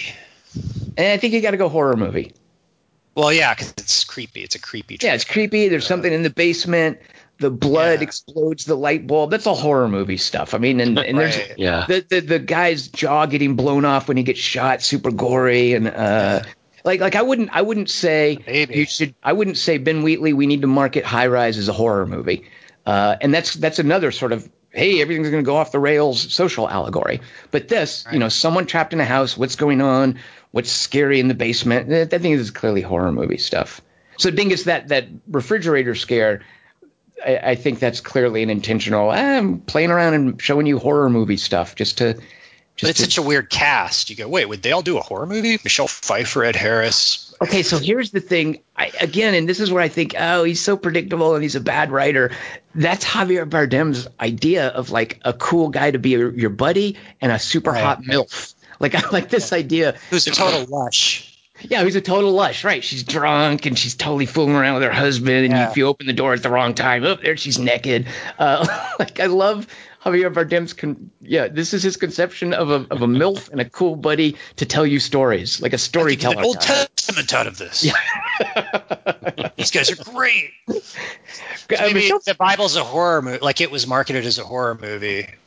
There's certainly horrific stuff in the Bible, and I do think tons. as far as playing with this as a horror movie, Aronofsky's certainly clear on that. Yeah. I'd love to hear Rachel Weisz's review of this. That stupid rock. So, Dingus, did we have? Because I know Chris Webb really liked this. Did he write in anything about it? Unfortunately, no. Okay. I thought that. I was hoping that he would write in because he's posted on the forums about it, so there you can go read what you said there. But all right. So the folks that did write in, can you sort of take a tally of who was pro and who was con? Because I can see this being a very divisive movie. Polarizing. Yeah, polarizing. So, the one who was the most angry or hateful of it was Bruce Garrick. Yeah. And he was really nervous about. He hated The Lobster too. He just likes horror. He says that's because I'm the wussiest horror film watcher ever. Bruce, you've met me, so no, you're not the wussiest. But more to the point, he's talking about what he says is Aronofsky's trying to do an end run about this by never giving you an actual explanation, but the explanation is just the symbolism. Artists are supremely self-centered because they are ultimately sustained by the adulation of their audience. The end. Right. But I think that ultimately the movie just dissolves into nothingness for him. So as much as he was nervous about seeing a horror movie, it never even came into that for him. Then we have Erin Kane, who agrees with me that the sound design was great. And I forgot to say this when I was talking about her perspective, but Erin puts it in a way that we're always stuck in her oral, AURAL perspective, as well as her visual perspective. Yeah. And that's a really good way to put it, Erin, that we're always, because I was thinking, I was really watching this movie. This is me talking now. I was really watching this movie to see, are we ever going to deviate from her perspective? Are we going to go into float into another room? And we never did. And I like that he puts it that it's not just her visual perspective, it's also her oral perspective. Yeah. If she leaves the room, she can only hear them talking, and we can only hear them talking. We can't hear what they're saying. Right. But still, Erin Kane is saying that he's still mulling it over. I think that by and large, Bruce didn't like it the most. I think the others are still thinking about it. No, we don't have the luxury. We're setting our opinions right now. But I think that people like Alexander Burns was saying that he's still deciding whether or not he quote unquote liked the movie. Mm-hmm. And the more he's writing about it, he says, the more this beautiful mess of a movie is tangling my inarticulate thoughts into a barrage of garbage, which I don't think he says is a bad thing. So there's Alexander Burns, and then there's Chris Markinson, who isn't sure what to say about it. He thinks Michelle Pfeiffer looks really darn good, as does Jennifer Lawrence. And he said that other thing about her having free will. He loved seeing Kristen Wiig and Stephen McHattie, which I loved as well, because this is another point of a connection between this movie and The Fountain, because Stephen McHattie plays the main inquisitor in the Spanish Inquisition. And also the script, if you, rather than don't look at the DVD cover of The Fountain, look at the way that the actual writing of The Fountain is done in the opening title card of the movie. It's done the same way Mother is done, but without the exclamation point. Real quick, if you like Stephen McHattie, there's a super obscure Canadian horror movie called Pontypool, which you should check out. All right. That does sound like a goofy title. Once you see it, you'll know what it means, Kelly Wand. So did Lake Mungo, and then I saw Exactly, right. All right, go on, Dingus. And anyway, Chris was hoping that Chris Webb would write in too, but he said he I don't think he can fall down on whether I don't know what this is or this is garbage. I think Canadian. I think that most of our listeners were like, I don't know what to make of this, and I think that sometimes that's a good thing. In this case, for me, it was a bad thing. Dingus, did you see it at the ArcLight, or did you go to another theater? I went to our local theater to see it. Okay, so the ArcLight, they had afterwards that, hey, stick around for Q&A with the director in our ArcLight featurette. When they do press junkets, the ArcLight will do a Q&A, and they'll stick it at the end of the movie. So they had one with Darren Aronofsky, and this just cements my resolve, and I feel this way about the Coen brothers. Don't listen to them talking. Just watch their movies, because when they talk, you're just like, oh, shut up, you're a jerk. So, but one of the things Aronofsky said about this movie, and again, a lot of it is just shut up. Oh my God. And even the movies that I love, I've noticed, I hope I never hear him say anything about The Fountain. But one of the things he said about this movie, Dingus, the guy's softball question was, well, what do you want the takeaway to be as soon as the audience is, people are seeing this, they just saw the movie, what should their takeaway be? And to his credit, Aronofsky's answer is actually, I think, the smartest thing you could say after doing a movie like this. And he said, I just want people to have conversations. All right. Okay, that's, good enough. See, Dingus? No, it's for you. I actually kind of agree with that, in a way. I go to a weekly writers group, and because I'm working on something that I'm writing, and people say, well, what did you mean by this? I'm like, that's kind of up to you at this point. Yeah. By the way, I tell you what I meant. I have another bit of evidence in my new theory that Javier Bardem is a bad writer. He invents for himself a black friend. Right. Like he's that kind of guy. He's like, oh, I need to have a black friend. Let me write him Yeah, into there should this. be a black guy. Kelly Wand, Kelly Wand, that sync isn't braced yet.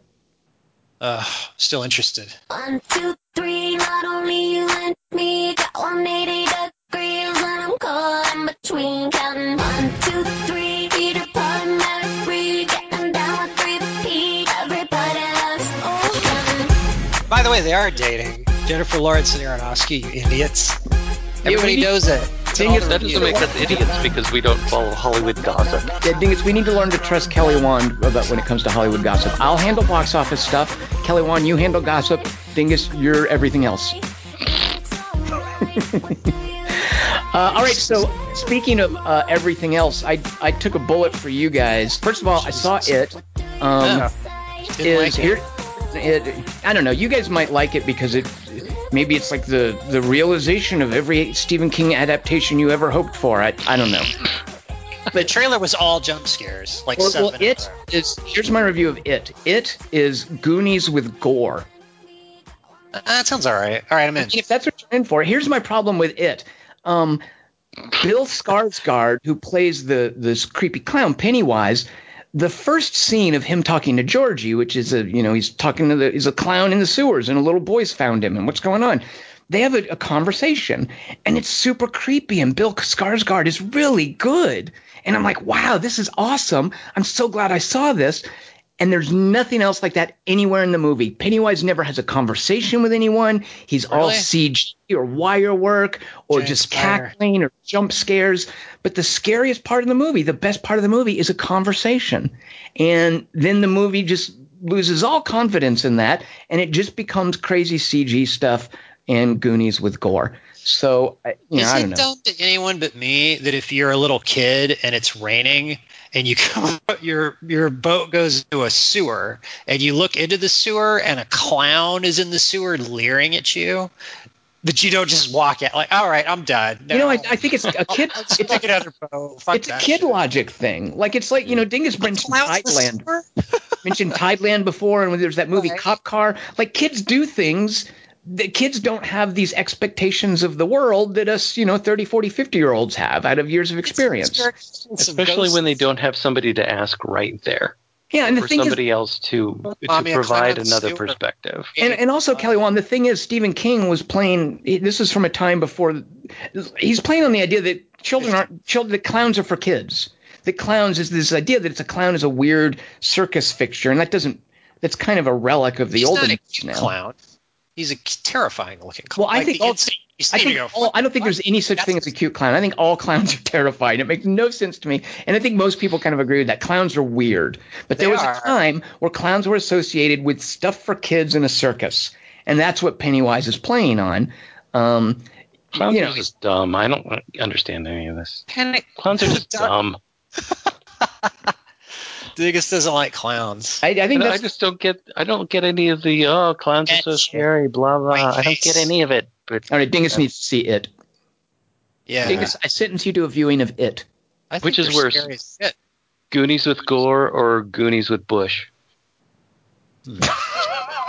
See, Kelly Wand, why can't you do stuff like that? Wait, slap that back into the other thing.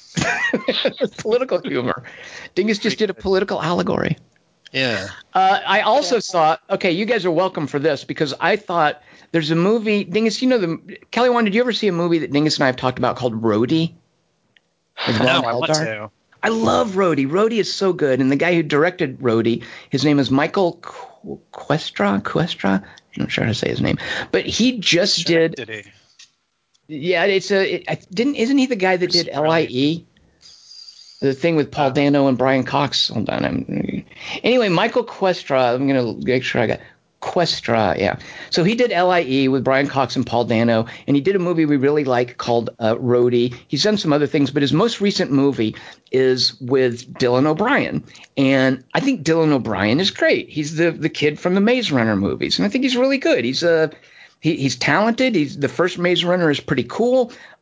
So he's in a movie called American Assassin, where he plays a young CIA guy teamed up with Michael Keaton as the old CIA guy. And I love the idea of this. In the first part of American Assassin, it's really cool. Like Michael Keaton being the super cold warrior, just hard-ass CIA guy. And then Dylan O'Brien being the young, determined rookie who wants to catch terrorists. And the early parts of American Assassin are great. But it gets so freaking bad. It gets so bad that I was longing for the days of watching Unlocked. Which is a sentence you never thought you'd say. Exactly. Yeah. And here's an indication for how you know. So when Michael Keaton does his, you want to get crazy? Like it's kind of his Beetlejuice meets Batman meets Big I'm going to guys. be. Yeah, and he doesn't, like Spider-Man doesn't really let him do that, and he never doesn't do that in Jackie Brown. Like I love Michael Keaton when he's a normal guy, and he's kind of just a normal working CIA guy who's just in charge of training people in the first part of American Assassin. But at a certain point, he gets captured and tortured by Taylor Kitsch. And he is like all of us did in that shit. He is so good at being CIA that when he gets tortured, he just does his, you want to get crazy? He just does his like Beetlejuice stuff to show that torture doesn't affect him. And it makes Taylor Kitsch super mad and torture him harder. And it makes him get even crazier. And it makes Taylor Kitsch even madder. It's the horriblest torture scene I've ever seen. And not for any of the torture, for what the audience has to go through watching the two of them do this. It's What's wretched. the torture that he's doing to him? Pulling his fingernails off. Using a blowtorch. And then he's using you'd think, but he has to get information from him. He's using a blowtorch on his arm. He just takes a blowtorch and blowtorches his arm. And Michael Keaton's like, let's get crazy. You want to dance? Like they're doing all of that stuff. So I love that you describe it as it makes him torture him harder. Oh, he tortures him so hard, Dingus. More you! Yeah, exactly. It is that kind of like, I'll show you. Yeah. He's so frustrated. The angry torturer. Yeah. The frustrated one. So at the end of, because we've talked about this before with movies like Unlocked, and Dingus has this shameful confession that when he saw Black Sunday. Black Sunday. Right. Super Black Bowl Sunday. Friday is when you go shopping. Come on. I was thinking, what's that Paul Greengrass movie about the Londonderry massacre? That's Bloody Sunday, not Bloody Black Sunday. Yeah. Right. Okay. At any rate, the one about Robert Shaw wanting to blow up the Super Bowl, Dingus confessed that as a child he felt awful because he's kind of rooting to see the Super Bowl get blown up. That would be cool. That would be a spectacle. Right. So in this movie, great halftime. In this movie, there is a nuke loose by terrorists, and the terrorists are building a nuke, and Dylan O'Brien and Michael Keaton have to track it down and stop it from going off. But you're thinking, it'd be kind of cool to see a nuclear explosion. I mean, I kind of want that. This is a dumb movie, so I think I'm kind of rooting for the terrorists. So this is what's going on in the movie, and it's set in Rome for some reason. And even at one point, Michael Keaton says to Taylor Kitsch, "Why are we in Rome?" And I knew the answer was, well, they got tax breaks for filming there or something. But they had a different answer. So at any point, you're thinking the Vatican. That's not where they go, Dingus. But you're right. That would be a good one. Like blow up the Vatican and demoralize Catholics everywhere. What it turns out, Dingus, is that the Sixth Fleet is doing exercises like off the coast of Rome. So Taylor Kitsch. 6 fleets. Kelly Wand. Taylor Kitsch is going to get in a little speedboat and put the nuke in it and then drive it out to the Sixth Fleet and blow them up, right? That's his plot that we find out. So Dylan O'Brien jumps on the boat and they're fighting each other and then finally Dylan O'Brien wins the fight. But now he's on a boat in the middle of the ocean with a nuke that's going to go off, and he can't turn it off. That's clearly established in the rules. You can't turn this nuke off. It's going to go off. So I'm like, cool, we get a nuclear explosion. Like Batman's death. But here's the deal. The Sixth Fleet is still in the danger radius, right? So he's got to get – what is he going to do? How can he protect the Sixth Fleet? And it turns out what you do is you throw the bomb overboard to where it blows up partly underwater, and that'll maybe cushion some of the blow. But the fish are all what? It's still going to be rough for the Sixth Fleet. Now, Michael Keaton flies in and he saves he saves Dylan O'Brien so he doesn't die. But if the fleet was a submarine? What do you mean he flies in? On a helicopter. Does he get wings in this too? Yeah, it's his Batman meets Birdman meets the Vulture. Yeah, he has all three of those. No, he has a helicopter. Can't fly either, and he has wings. And Superman can fly, and he doesn't have wings. Pretty good point. No, then it's just Michael Keaton has a helicopter. Even though he's been tortured, he gets a guy in a helicopter to fly him out to save Dylan. And Taylor Kitsch helicopters him even harder. Taylor Kitsch is dead at this point, Kelly Wand. We've gotten rid of the bad guy. Kelly Wand, at this point, the dramatic tension is what's going to happen to the Sixth Fleet. Okay, get on board with this. Sorry. Get it? Care about this. Yeah, get on board. So here's the deal: Sixth Fleet is still in danger, even though Dylan O'Brien threw the nuke underwater and now he's flying away, and everybody has to brace. It's going to be a super dangerous nuclear explosion, but we in the audience are going to get treated to this. And sure enough, it's a great big old like water explosion. And here's the cool part. Super big waves are coming now at the Sixth Fleet. Like the villain's dead, by the way, and Rome is safe. But now, can the Sixth Fleet endure these crazy big waves from a nuclear explosion? And by the way, we are shown everybody on the Sixth Fleet, they knew there was going to be a nuclear explosion, so they all put on hazmat suits. Everybody's got a hazmat suit that they can wear, so they're not going to be irradiated, so you don't have to worry about that. And instead, it's like people jumping away from the car on the sidewalk, like I was talking about. Yeah, you want to make sure they're safe. You don't want to worry about them. So they've all got these hazmat suits on. And now the super exciting part at the end of American Assassin is like watching an aircraft carrier kind of like surf a big old tidal wave. And it's super like CG sequences where the carrier's like going up on the wave. It's better than anything in San Andreas, I'll tell you. But here's what's really cute. At the end of this, the fleet has made it. Okay, some of the ships are damaged. They call for a damage report. They're like, yeah, I think everybody's okay. You then spot of the captain of the Sixth. But in layman's terms. He's like, casualties are acceptable. He doesn't say nobody died. But he does say something about casualties. Acceptable. Yeah. So we're all fine here now. Exactly. It's that kind of thing. How are you? So, however, the problem now is that this radiation, they've established because everybody had on the hazmat suits that there was going to be radiation. So you're thinking, well, wait, the radiation might still be there. So you hear the captain, you have a scene of the captain of the Sixth Fleet like saying into a microphone, initiate countermeasure washdown. The final shot is all of the ships giving each other, it's like they're all giving themselves a little shower. And it's like sprinklers go off on all the ships to show, okay, we're washing all the radiation off now, so everything's safe. With water. Good with water, and that's their final big CG shot. Is all radiation has an answer for water. Yeah, they're giving themselves a little shower. It's adorable, and that's I'm sorry, I spoiled American Assassin. Is it at least a Silkwood shower? Well, in Silkwood, don't they like scrub her with super? Yeah, that's the thing. Is it's not a Silkwood shower. It's just like a light misting that apparently will get radiation off of an aircraft carrier. I want to give Gaylor a Silkwood shower. Kelly Wand is so inappropriate. Too soon. She represents Earth. I guess it's dumb if you're not touching her and you have a big scrub brush and you're in a hazmat suit. It's kind of to do it. All right. Speaking of Earth, it's not that exciting. Let's say that's going to do. No, you didn't say it was Earth. Oh. Who didn't say it was Earth? Anyway, go ahead, Tom.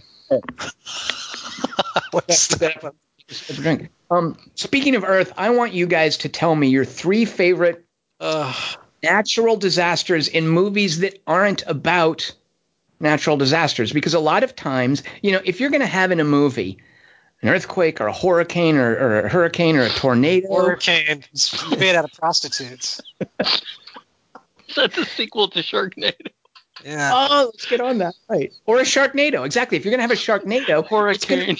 It's going to be the most important thing that happens in the movie. So the movie is naturally going to be about that. There are exceptions, and that's what I want on this 3x3. Movies that have natural disasters that aren't what the movie is about. So, Kelly Wand, you're announcing next week's 3x3. What is your number 3 pick for this topic? My topic. Go, Kelly Wand. Said the topic. Why did you go? Oh, because it was hard. It was a tough one, and therefore. That's what she said. My number 3 is. That's what she said. How old is that thing? Is that 15 years old yet, Dingus? That's what she said. I don't think it's that old. Okay. Is that from The Office? It was on The Office as this is a joke this is like a 15-year-old joke that only the non-funny guy says, and now it's this. See? And now it's the same thing. Yeah. Kelly, it's not a Seinfeld reference, though. We have that going for us. Who are these people? Don't know That's what she said. I don't know what that means. Who says that? Is that Andrew Dice Clay? My number 3 favorite natural disaster in a movie that's not about a natural disaster is the earthquake in LA story when no one cares and it's happening. And the British girl's like, what? You guys are crazy. See, Kelly Wand, you know what you did fine on this topic. That's a good pick. And I'm sure, Dingus, was that one of yours? Because you love LA Story. It was something that I thought about because somebody suggested it to me tonight. I was thinking of the rainstorm, but I didn't think that was enough of a disaster. And then they suggested the earthquake, but but I do love that pick because earthquake is technically a disaster, but there's no disaster that happens, and I love the way they react to it. So I really like that pick a lot. It is an LA thing too. Like everyone just like keeps talking, and then they say what they think the Richter scale thing was. Yeah, I feel like I should jump to my number 2 now because it's directly related. Really? I switched mine around because my number 2 sucks. Okay, I'll wait. At any rate, hold that thought about LA Story. Dingus, my number 1's all right. What's your third favorite natural disaster in a movie that's not about a natural disaster? All right, this would be the sandstorm in Mission Impossible Ghost Protocol. Ooh, that's a good one. That's a good one. I really love the way that this plays out, and I watched this tonight because you see the thing, like it's part of what's going on with him climbing up this building, and I almost gave it away when I was talking to Tom earlier this week. Accidentally, I was talking about the tallest buildings because he's climbing up this building that I think is called the Burj Khalifa, and I just sort of like blurted that out, and I was like, "Damn it, shut up, dingus!" Because in the background, as he's climbing up this building, is this sandstorm that's just advancing on the scene, and the movie is not about the sandstorm, but the sandstorm is about upping the stakes of what is going on in the scene, and then it's about completely changing the way that the chase happens when he's chasing the dude who has the doodad, who has the briefcase, and it totally changes the landscape, and it changes the way that a chase works in this particular movie and the way that it would normally work in a Mission Impossible movie, because he can't see where he's going.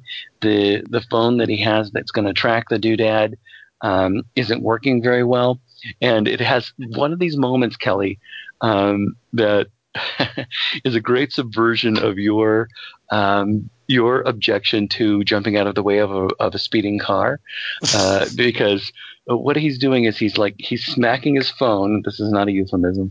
He's smacking his phone to try to figure out like where's the tracking device? Where's the tracking device? And he's the green arrow, and the red arrow is the bad guy. And the bad guy's red arrow seems to be heading toward him, but he can't see anything because it's all a sandstorm. He can't see anything that's going on in the chase. And all of a sudden he realized, oh my God, the red arrow is heading directly toward me, and he looks up, and then because he can't see things out of the sandstorm, all of a sudden headlights appear, and he can't jump out of the way. So he just has to jump up and roll over the top of the car. It's not like that moment where you're talking about where, now I can jump out of the way, because he can't do that. He just rolls over the top of the car, but is able to, Ethan style grab onto the top of the car and ride with the car. And then they have a car chase in this amazing sandstorm that eventually blows over. But it totally, yes, exactly, totally changes the way that this chase would normally happen. And it augments how much time they have to do what they're doing in that whole climbing sequence, and you just see this huge cloud of sand marching its way toward this building, and I love that so much. Kelly Wand, I don't think you can say "get it" about a storm blowing over, because that's the verb for a storm passing. How does that get it? It's not a pun. That's the correct word. I guess your gales of laughter are ill-founded. Gotcha. That's like saying it. Yeah. That's like saying circumference when you mean lift, idiot. Well, that is. Yeah, that's not that misguided, but close. Windmill. My number 3 pick for a natural disaster in a movie that's not about a natural disaster. This is a very little seen movie. I mentioned it when we talked about Wind River because it has one of the same actresses. This is a movie. What is it? I could not find this movie anywhere. It's hard to find, yeah. I couldn't find even a Wikipedia page about it, Tom. Will you write a Wikipedia page about it, please? I really should. I don't think anybody... It's such a weird thing, and it's unless you're like a Michael Parks or Wes Studi fan, I don't think most people know it. But as I was far super frustrated because I really wanted to look at it because all of a sudden, because you brought it up, it clicked in my head. But again, anyway, go ahead. I'm sorry. Well, and also, so this is a movie called Three Priests, and it's set in the plains in, I don't know, Wyoming, North Dakota, Montana, something like that, all up in there where it's all flat. And early on in the movie, the characters are talking about there's a wildfire nearby, and the characters are talking about it and which way the wind is blowing, and they have to be very aware of it. Out on the plains, that's a big deal. A wildfire is a thing. In a different way than here in Los Angeles, where it's a thing. So there's a wildfire going on in the movie, and arguably the wildfire is a metaphor for stuff that happens in the movie, but it's also a significant thing in the background. And in Three Priests, they reference it, and it's getting closer and closer as the story unfolds. And eventually, in the end, they've got to do something about the fact that the wildfire is bearing down on their homes. And I don't mind, no one's going to see this. Eventually, these star-crossed lovers, they throw themselves into the wildfire. Like, that's part of the ending. They drive a pickup truck into it. But the movie didn't quite have a budget, so it can't look nearly as spectacular as it should. But that's the idea, and I love that idea for it. So that's the wildfire in Three Priests, which is difficult to find. Julia Jones, who's Jeremy Renner's ex-wife in Wind River, is in it, and she's super hot. Michael Parks is just amazing, and he gets to do some – normally when actors yell, it's because they don't know what else to do. But the Michael Parks yelling in Three Priests is so earned. Like, it's so perfect for him. And Olivia Hussey is in it, and Wes Studi is great. So Three Priests has a wildfire. This movie is a guy named Jim Comas Cole. It's his, I think, fourth movie. He's done some little indie movies, and he has now on IMDb, but there's nothing about its release. He's got a horror movie that he's apparently working on. So it's about 4, maybe 5 years old, and probably shot even a year or so before that. It's really frustrating because even if you look at – I was trying to figure out ways, because even if you look at Michael Parks's Wikipedia page, it doesn't show this movie on. No, I was hoping to get a link to it from that, but nobody's written a page about this because I remember you getting me to watch this and how much I liked it because I like the imagery, and this is I'm really glad that you picked this. Yes, I like the imagery of the way that the director shoots the light of the fire, like when they're in the pickup truck and those types of moments. And I think that this is a great pick. I really love this pick, and I'm glad you picked it because I couldn't for the life of me find it, and it's so frustrating to me. Well, it is streaming at various places. It's on Amazon.com. So it's from 2008, and nobody likes it. It has a super low user score on IMDb. It's the mother of 08. Yeah, kind of, yeah. So there's my number 3 pick. Kelly Wand, what is your second favorite natural disaster in a movie that's – oh, and I should say wildfires could theoretically be man-made, but in this movie, the whole thing where they lay out the point of the wildfire because the characters have to talk about it, they talk about how it's been a long time since a wildfire, so even a lightning strike, could set it off. Like wildfires are things that happen inevitably after a certain amount of time. So it is presented as a natural disaster, not arson, just so you know. Right. Because one of my favorite disasters I couldn't use because it was man-made. So. And you would have gotten pulled over, Dingus. The police are on patrol for this. Sure. They're out in force to make sure everybody's safe. During natural disasters, they tend to... You're the FEMA. That's right. FEMA and the police are on the job here. So, Kelly Wand, what's your second favorite natural disaster in a movie that's not about a natural disaster? This is my dumb one, so hopefully we'll forget about it. But I'll do a line. I'm walking here. You give up? Midnight Cowboy, Wow. or Back to the Future. No. Who says that in Back to the Future? He drives. Jesus, they don't even have roads. There's a Midnight Cowboy reference in Back to the Future, isn't there? Which one? Wow. I'm Darth Vader from the planet Vulcan. I think in the first one, there's definitely a Midnight Cowboy reference. And I'm walking. Back to the Future? Yeah. Dingus, back me up on this. I can't. All right. Just because it sounds like something Michael J. Fox would say. I'm walking here. It sounds like something Robert Zemeckis would think is funny. I'm trying to picture the whole movie now and Marty saying that. Like, where he does get hit by a car driven by his mom. Maybe I'm making that up. Never mind. I'm going to withdraw my statement. Back to the Future, Leah Thompson hits him with the car in 1955, and he goes, "I'm walking here." Where we're going, we won't need paths. Yeah. See, his life vest saved him. All right, my stupid number. That line's also from the motion picture Apocalypto. The natural disaster in it is the eclipse, you see, because it's a disaster for the Aztecs, the eclipse, and they get scared by the eclipse, and they stop beheading the protagonist. So the eclipse is like the worst Tuesday ever in Tenochtitlan. Excuse me, sir. Could I have your driver's license and registration? What? It's an eclipse. Come on, let me just check this. I'm going to just phone it in, make sure everything's in order. Uh-huh. Let's call it in. The car's clean. All right, you're free to go. Really? That's a great pick. I love that because I'm sure to the Aztecs or Mayans or whatever they were, it's racist, I'm sure that the sun being obscured is a disastrous thing. And the movie is not about that, but it is a significant point. So, Kelly Wand, I love that pick. And it's a disaster that saves the protagonist. Yeah, yeah. It's the one time it's a good thing. Kelly Wand, look at eclipse, and he's like, "Oh, thank God." You need to have more faith in yourself, Kelly Wand. That's a good one. That's a great one. Yeah, I never would have thought of that. That's great. Yeah. Kelly Wand, we're all very proud of you. All right. Well, that's my dumb one. So now I'm worried about my number one. Dingus, what is your second favorite natural disaster in a movie that's not about a natural disaster? Here's a quote from it. I don't believe it. 800 guys getting washed out to sea. Nobody will live there after that. Jaws? No. Because Vinian, I would argue. Well, what? I don't know. No, it's Key Largo. Chappie. Key Largo? That's some old black and white grandpa movie. Let's about a storm. They can't have natural disaster. They don't have budgets for that kind of natural disaster in those movies. No, but there's this great scene in Key Largo. It's a John Huston movie from 1948. Oh, that's Danny Huston's dad. Ew. Yeah, that's how he's known as Danny Huston. Yeah. That's the part that's gross to Tom. Where these guys are holed up in a bar who've taken all these hostages. And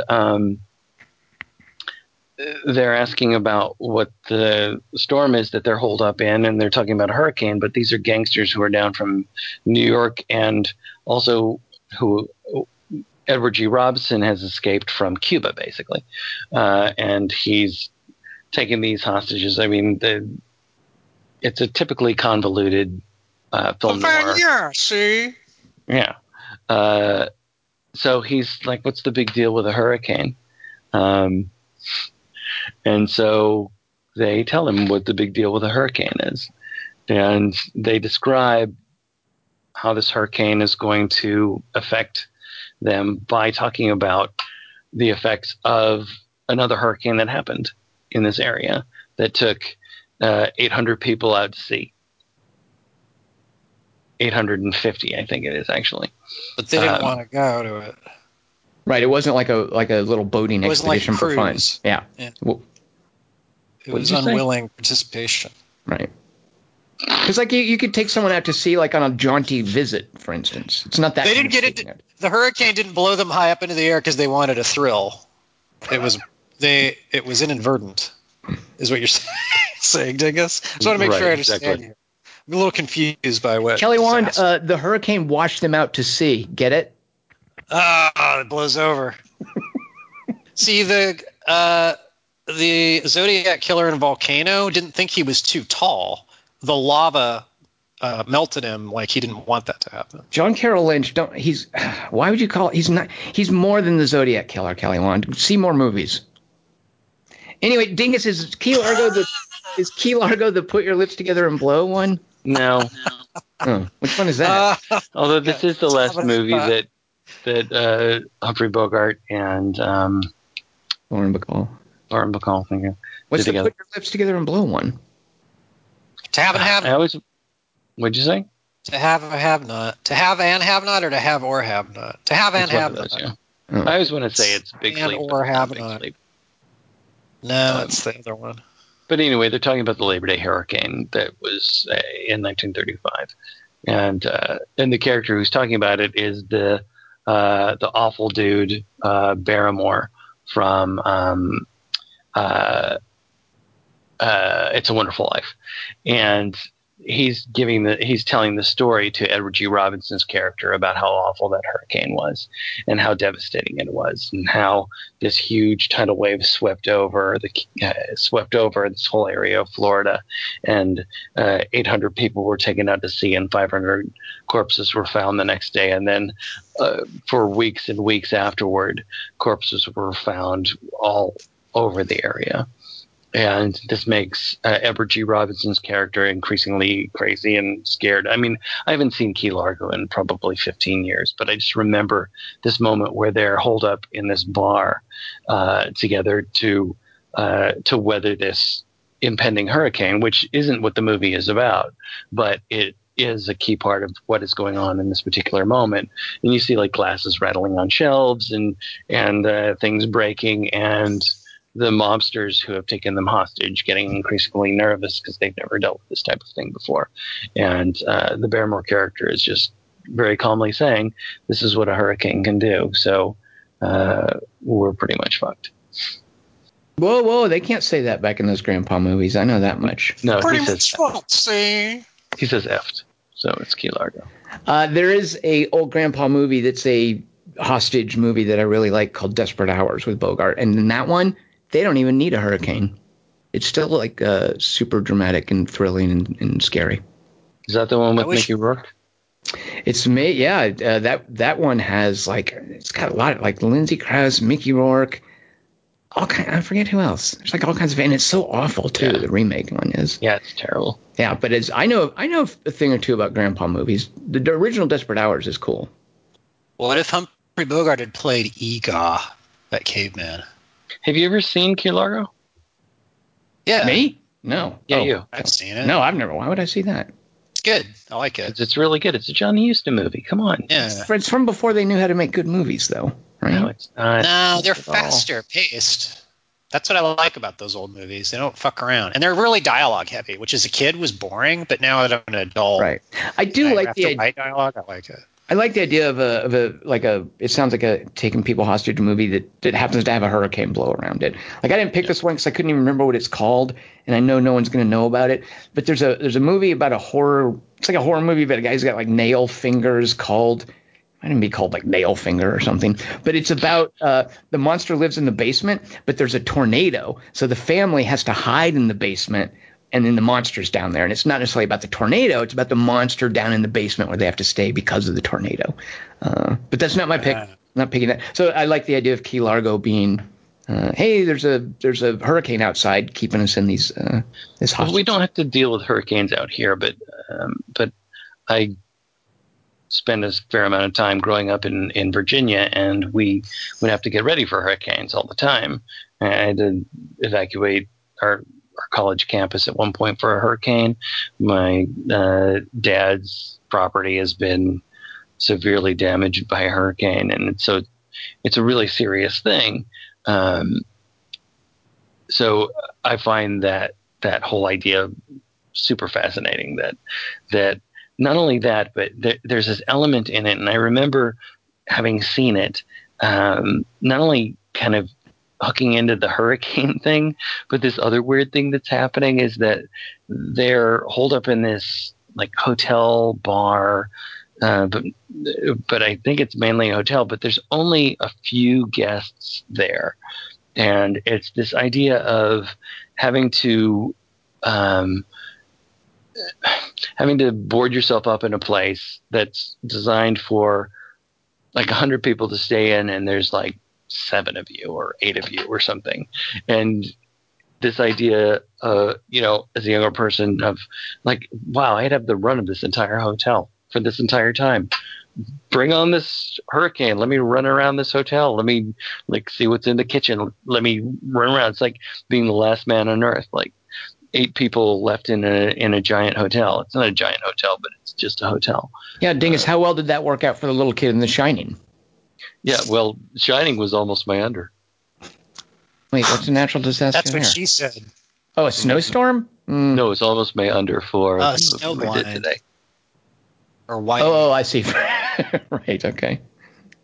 All right, well, my second favorite natural disaster in a movie that's not about a natural disaster is, I think, a better example of the L.A. Story one, where earthquakes in Los Angeles, yeah, they're no big deal, and they can be part of day-to-day life. And it's not probably the movie that you guys think I'm going to say, because that movie I can't stand now. I rewatched it again. Is either of your number one picks a Robert Altman movie?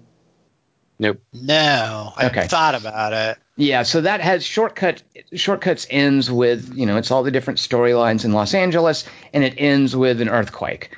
And you see how all the different characters in LA react to the earthquake. Like Tim Robbins, I think, runs out. He's such a clown in that movie. He runs out on the balcony and he gets a bull, because he plays like an asshole cop, and he gets a bullhorn and he's shouting out to the neighborhood like survival instructions for being in an earthquake, and it's ridiculous. The best part, and I forgot about this, she's so adorable in this. Tom Waits and Lily Tomlin play a couple in Shortcuts, and they're really cute. I like them together a lot. But everyone else in Shortcuts, super annoying. I hate that this idea that this is Altman's idea of adapting Raymond Carver. It's all like LA assholes being jerks to each other. It has none of Raymond Carver's humanistic insight into people.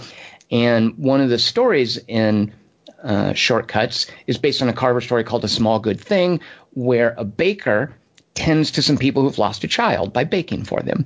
And in Shortcuts, this storyline, the baker, that's when the earthquake happens. The baker is going to tend to him, and whoop, there's an earthquake. So instead, he sort of protects them, and he's super protective while they're in the earthquake. It's so dumb. And so my favorite example of this, which I think is far better. So I watched this and was super disappointed in Shortcuts. I don't think it holds up. It also, do you guys remember what happens at the end of Shortcuts? Like the super dire, horrible thing? No. With Chris Penn? So Chris Penn, Jennifer Jason Leigh is his wife, and she's a 1-900. Yeah, she's a phone sex chick, and he's super unhappy that she's doing phone sex with strangers, and he won't with her. And he's kind of like there's a point where he's watching a woman bathing naked, and he's obviously got some issues.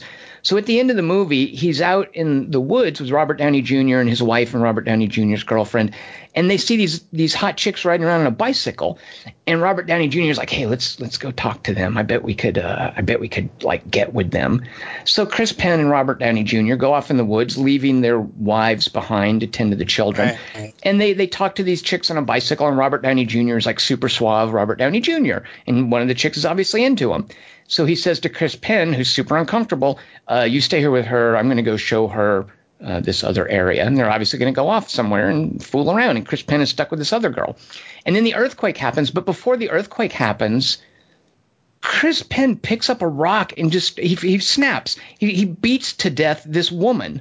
Do you guys remember that from Shortcuts? Kind of. I remember being bummed at the end, like, what? Yeah, it's really dire and weird. And the funny thing is, like, she's screaming, and Robert Downey Jr. and her girlfriend come running, and they're like, "What have you done?"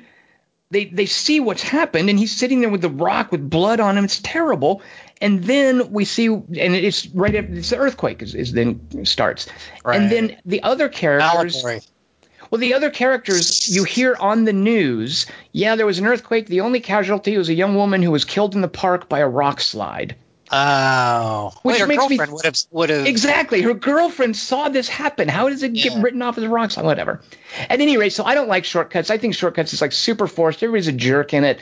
Julianne Moore, but super young and cute. And yeah, the pantsless scene, whatever.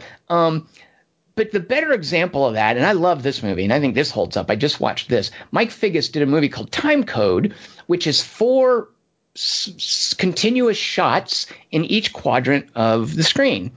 And there are 4 cameras, and every now and then the characters from one quadrant interact with the other ones, and they're going back and forth.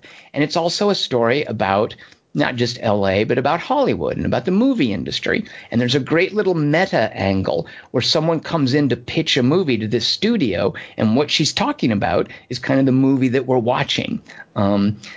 So at 4 different times in Time Code, and I recall hearing this, and I think Figgis used these earthquakes, their little aftershocks, to sync up each of the 4 timelines so that the different actors would know how close, like where they should be at certain points. I think that was part of the purpose it served. But more importantly, it gets at this idea that an earthquake, and you mentioned this in regard to LA story, Kelly Wand, to people in Los Angeles, an earthquake is no big deal, which isn't quite true, because the point that Mike Figgis makes is that to people in show business, in the entertainment business, an earthquake is secondary to what they're doing. Like they don't care about something as mundane as the plates of the earth cracking and breaking apart. They're way too obsessed with making movies, with themselves, with their own petty preoccupations.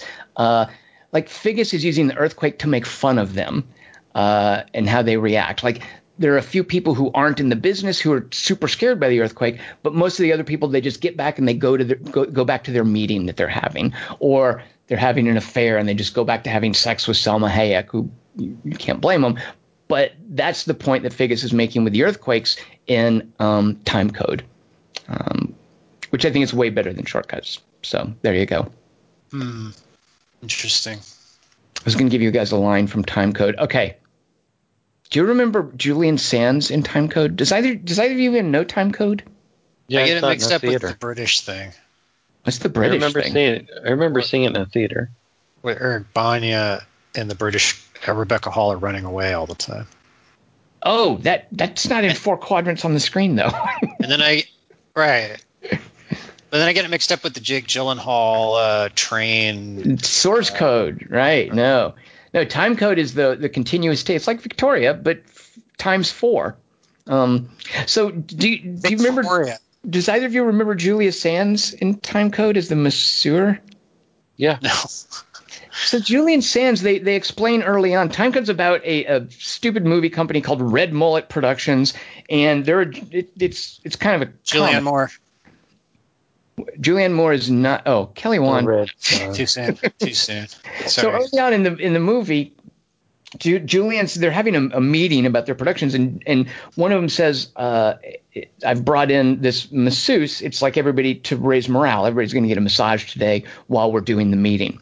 And Julian Sands plays the masseuse, and he looks ridiculous. He's in like blue running shorts.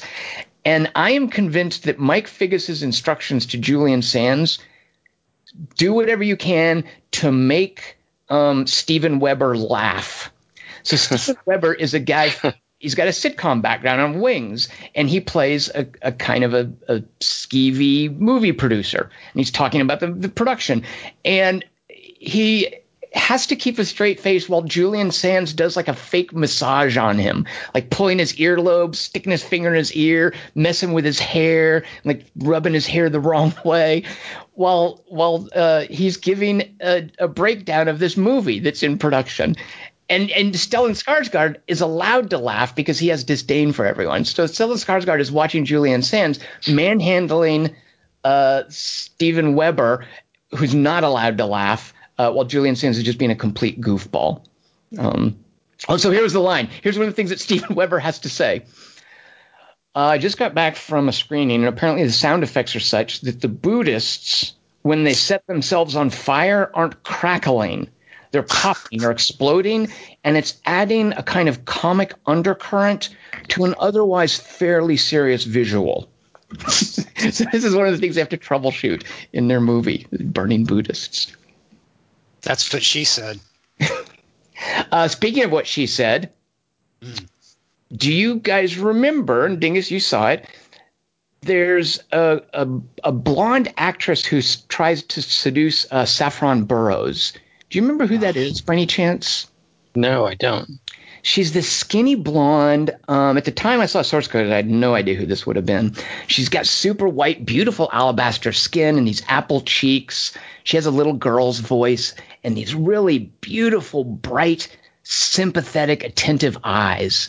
And she's like an actress who comes in for an audition, and then she hooks up with Saffron Burrows, and it turns out that they go way back, and she tries to seduce Saffron Burrows. It's a young actress named Leslie Mann. Oh my God, she's so cute. And it just drives home my idea that everything is better with Leslie Mann in it. So. Man, we'll save it. All right, so there you go. There's my number 2. Time Code, not Shortcuts. Kelly Wand, what's the best disaster in a movie that's not about a natural disaster? I had a question, but I'll save it for later. I will Or feel- you want to hear it now? Sure. Do you think there was a little kid in the 30s who saw Wizard of Oz, and afterwards there was like a real cyclone, and then she ran into it thinking she'd go to Oz, and then she's like the grandmother of the kid who saw the program and went, "Oh, that'll make me good at football if I lie in the street with the road marks." Yes, I do. Why would you let him ask that question? I didn't know he was going to. I thought he was going to ask something about. He's asking a question about shortcuts things that we could have as our number one picks. Well, he knows it's not mine. It might be yours. The program. Why would you let him ask that? I thought he was going to ask about like Time Code or Leslie Mann. I could talk about Leslie Mann for hours. She's adorable. I knew Tom. Tom hasn't seen Wizard of Oz, so it wouldn't Yeah, I be. have. He has seen it. We've Sorry. yeah. Oh. All right, so Can I ask a question about a movie that might be Kelly Wan's number one pick? Yeah, do it. I don't have any questions. nobody knows what your number one pick. I win. Kelly Wan, your brain is an enigma to us. Hey, it's racist. Kelly Wan, what's your favorite natural disaster in a movie that is not about a natural disaster? This is my number one favorite natural disaster in a movie that's not about a natural disaster. In the motion picture Magnolia, it rains frogs at the. No, that can't be a thing. How does that happen? That's What? not true. That doesn't happen. These Urban things don't legend. happen. Yeah. These things don't happen. Exodus was predicting the future. So yeah, And why Exodus also was predicting the present. oh, yeah. Yeah. also a natural disaster in LA. Do people care about this when the frogs rain? Yeah, and it hurts, and it fucks up your teeth, and And it comes at a kills bad time. It's actually like the Shortcuts earthquake. It kind of it kills. it kills not who? Paul Baker. What's his name? Philip Seymour Hoffman. No, shoot, the guy from Sydney, Hard Eight, Philip Baker Hall. Phil Baker Oh Hall. yeah, right. Which He I was died. never clear on what the mechanics were of that. Like, it looks like the frog comes through a skylight and hits a microwave and it short circuits and kills Philip Baker Hall. Like, what? It's an allegory. Yeah, No, it's not. we know where one of the frogs ended up anyway. Oh, yeah, that guy was really good in Mother. Yeah. See. So yeah, that's my number one, Magnolia. It's a good I don't one. really have a lot to say about it. I just thought it was cool. Something I'd never seen before in a movie, which is always it's one of my criteria. Like bread. It's still a natural disaster, to be fair, because it's not man-made. What? Because I wondered, what do you mean, what? Right? There was no frogapult. Yeah, nobody. I thought you were going to say frogs that the storm movie cloud. was about a natural disaster, and that was why you were going to disqualify Yeah, well, it. the point of Magnolia is about frogs. Magnolia was originally titled Frog Storm. And the Sci-Fi Frognado. Channel was going to, yeah, exactly. Did they sing in that one too? They sing in Lee Sharknado. No, but they sing in Magnolia. That's right, they do. Okay, that It's works. a disaster movie. Singing in Sharknado, that would not work. That would just seem really out of place. Singing Yeah. in Magnolia, that's fine. But All right. would have been not that surprising. Dingus, favorite natural disaster in a movie that's not about a natural disaster. Here's a bit of dialogue from it. He was even wearing that red Manchester United top. There's a lot of fucking red Manchester United tops in the world. It's some sports movie I've never seen, so I'm guessing Victory, starring Pele. It is not. It is from a movie you've already mentioned. It's from Vinian. And I think this is the very best example of the topic that you mentioned, Tom, because this is about two parents who have lost a kid in what is known as it was the Indian Ocean earthquake and tsunami, but the thing that the movie actually centers around is the Boxing Day Christmas tsunami of 2004. So this tsunami happened because of an Indian Ocean earthquake, and the tsunami has taken their child away from them. And the movie isn't about the tsunami. It's not about this disaster, but it's about the aftermath and what it's done to their lives, because they think they've lost their son. And these two wealthy parents go to this fundraiser when they're in Phuket. They're asked to go to this fundraiser to raise funds for orphan children in Burma after a disaster there. And while watching this raw video footage of these horrible things that have gone on there, the mother, played by Emmanuel Béart, am I saying that right? Emmanuel Béart, thinks she's certain that she sees her son in the background on the DVD of some of this footage that's basically just showing the devastation that somebody has been able to get by smuggling herself into the country to take footage of the devastation there, to try to basically raise funds and get help into this country that won't otherwise let help or let foreigners in. And this mother is certain that's our son, that's him. And this movie, Vinion, this is something that Kelly makes fun of us for talking about time and again, because he just refuses to see it because he won't see movies that begin with V or end with Yan, I guess. But there are more guidelines. It's a hugely impactful movie to me. It's a movie that Tom asked me to see many years ago, and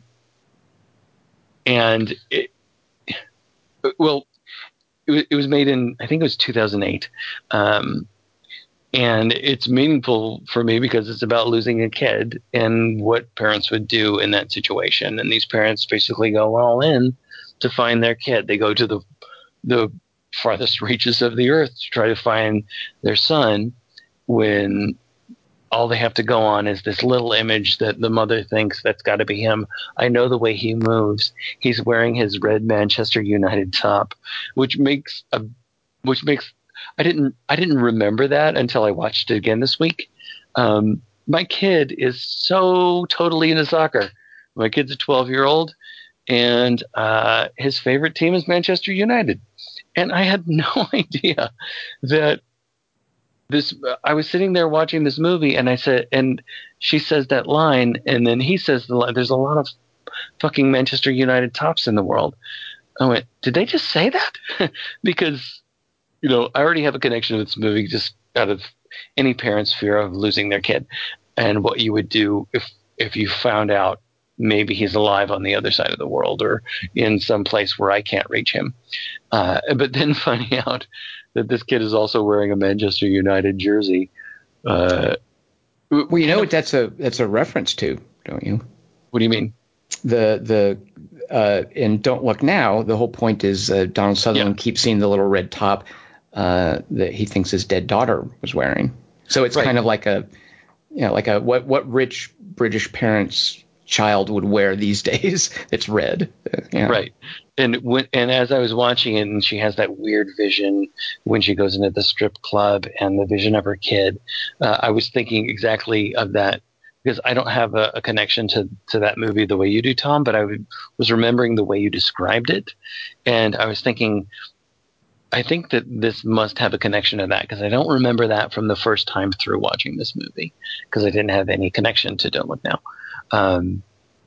But for me, watching it this time and seeing that Manchester United thing get brought up, it was kind of like a kick in the gut. But anyway, this movie is not about that particular Boxing Day tsunami that was caused by this earthquake, but it's about the aftermath, not only the physical aftermath, which you see as you go through the film, but the emotional aftermath in their lives. And Vinion is just a movie that it's a really hard watch for me, but it was really worth watching it again. Kelly Wand, have you seen? You still haven't seen Vinion, right? I don't see movie. Yeah, it's not. There's a movie. The director's a French guy named Fabrice Duvels. I think he's French. Yeah. And he did a movie before Vinion called Calvaire, which is that one I love. Oh, I was going to say that's for you. That is not for Dingus. Are you kidding? You know Calvaire? No. But shoot. Better. I was going to say that's for you. You would like Calvaire. Calvaire's weird to me. I've seen Calvaire. Why? But it's not for you. You didn't like it. Did you like Calvaire? Yeah, of course. No, I didn't like it. Calvaire's weird. Yeah. Yeah, but it's for Kelly Wand. I could see Kelly Wand totally getting into that. Yeah. Yeah. He's also got a movie on Netflix now I keep meaning to watch called Message from the King. None of you have seen that No, yet, right? I don't know that. What? Yeah. I don't know. He just did a movie that Netflix is, they're part of all these movies that they're picking up, and they've got Fabrice Duvel's latest movie. Message from the King. Kelly, one, start with Calvert, then Vinion, Work my then way you're up. allowed to watch Message from a King. You've got work to do. Oh, My favorite natural disaster in a movie that's not about a natural disaster. I'll give you a line from it because this line slays me. And it's so innocuous. Here's the line. Now, could you come down now? I've cleared some time. Does that make any sense to you? that's Back to the Future. That's Marty. So it's the final line in a movie called A Serious Man, which is the Coen brothers. Tom. It's the Coen brothers unpacking this idea of, is this a moral universe? Is this a universe that punishes misdeeds? And it's them struggling with a quintessential religious question. And even though it's from the perspective of Jewish characters, it's something that I think all people would understand, and the Coen brothers universalize it. And I love this movie, and I'm pretty sure on any given day I might have different answers, but I'm pretty sure most days my answer to what's your favorite Coen brothers movie, most days it would be A Serious Man. So the very end of A Serious Man, at the precise moment that the character does something that represents the wrong decision, the phone rings, and it's his doctor, and we see before that he's had to get an x-ray because he's had a cough. There's something wrong with his lungs. It's the doctor on the phone saying, we got your test results in. Can you come down and talk to us? And Michael Stuhlbarg says, okay, when? And the doctor says, now would be good. I've cleared some time. And that's, when a doctor says that, in the context of the movie, it's clear Michael Stuhlbarg's character has cancer, and he gets the news. The phone rings at the precise moment that he makes this decision that represents the wrong thing to do.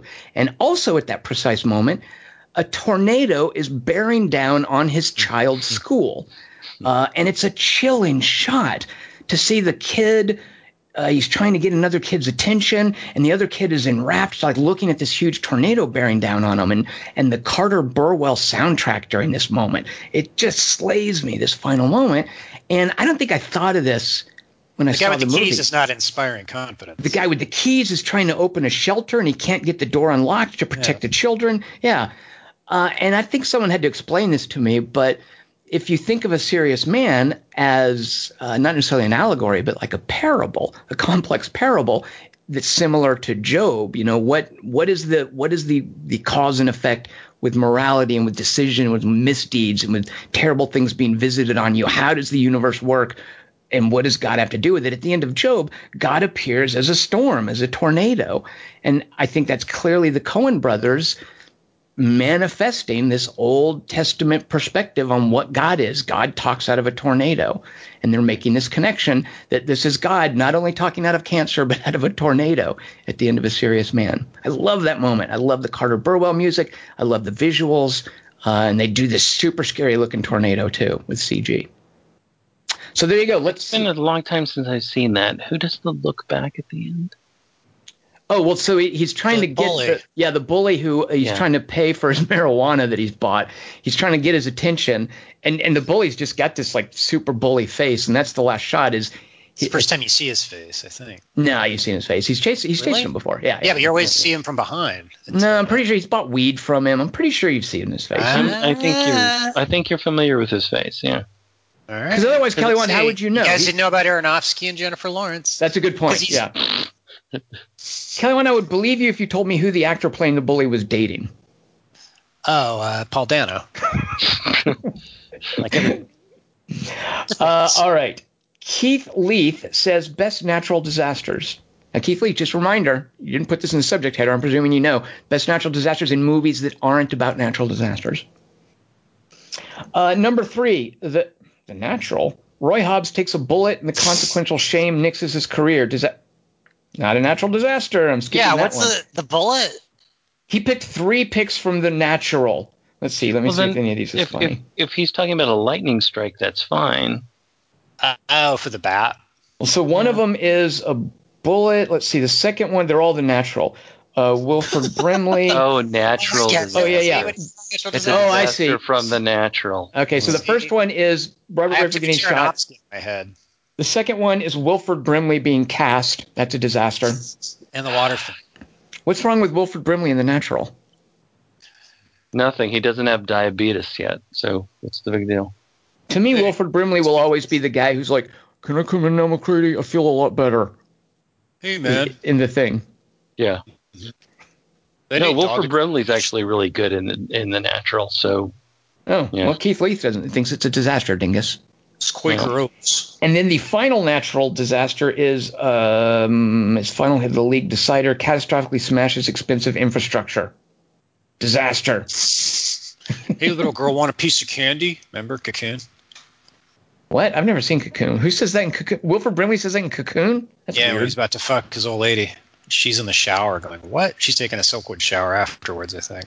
But None of these are things I needed to ever know. Cocoon.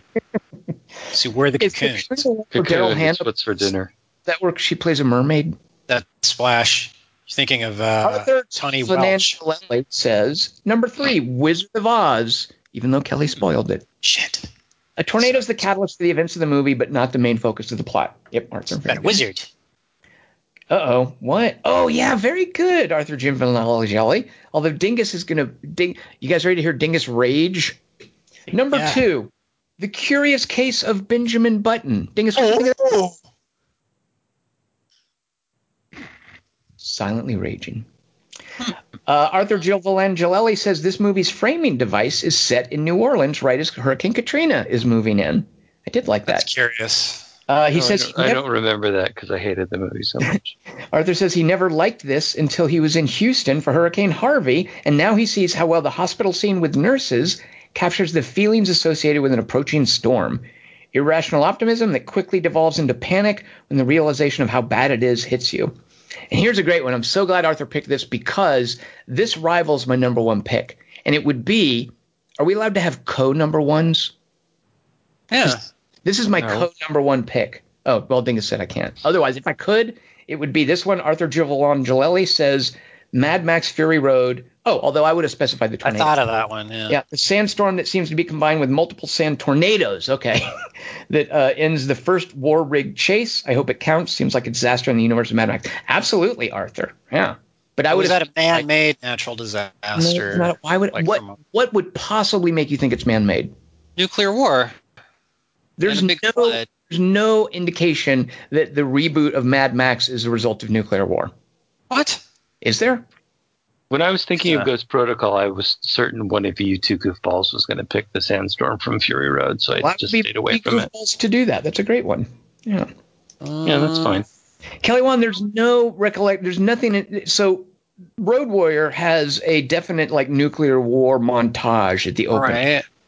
Mad Max Fury Road, no such. Wait, they're both canon. Yeah, but there's completely different things. The Max flashback in Fury Road are things that couldn't be the case with Road Warrior. Like they're Unless he's just gone more insane. And Nope, he thinks they're- they still look like they're Mel Gibson. mutually incompatible. Well, there's a difference between something that's set off deliberately with intent, like that you wouldn't say is a natural disaster, as opposed to something that is set off by, say, climate change because humans have, like hurricanes might be more terrible right now because of climate change, but that's not the same thing as a human deliberately setting off a natural disaster. See, Kelly Wand? But okay. Besides, if it was the product of nuclear war, that would totally be radioactive sandstorm, and they would have to undergo countermeasure washdowns But afterwards. they're Australian. So Australians their are skin's different. radiation proof. Isn't there? Isn't Yeah. not into the beach, onto the beach, to the beach. On the beach. On the You're just beach. hanging out on the beach. Isn't that Australia? Yeah. Yeah, it's an American submarine in Australia, right? Mhm. Are the Australians in that immune to radio? No, they're all dead. It's too bad. Or they're just avoiding the American characters. But one of them's Ava Gardner, so it seems weird you'd avoid her, too. Oh, you're talking about the movie. I was talking about the book. I read books, Kelly Wand. Did you read Earth Abides? The Earth Abides. I can Yeah. only Sam Elliott says those By words. Lebowski. Earth Abides. What is The Earth Abides? It's an apocalypse novel, but I forget what the apocalypse is. I think it's nuclear war, isn't it? Well, there was a time where all apocalypses were nuclear war. It took a while before we could invent zombies and pandemics and I stuff. think Hanging Rock was, see, the Australians aren't immune to that thing. Well, at least two of them are. Two of the girls aren't immune. Yeah. All right. Crocodile Chris Dundee is immune to Yes, Kelly Wand? thugs and like cocaine dealers. Like Right. he can use a boomerang. Those, Never mind. What were you going to say? Those are not Yeah. natural disasters. He's What I like- was going to it's say fine. is Chris Markinson's number 3. Oh, okay. Take this, Dingus and Kelly Wand. Number 3. Cooper's team lands on Miller's planet only to find that the planet is subject to a giant tsunami that interacts with the crew in a negative way. And, Markinson doesn't say this, it kills Wes Bentley, which is really sad. This is Interstellar.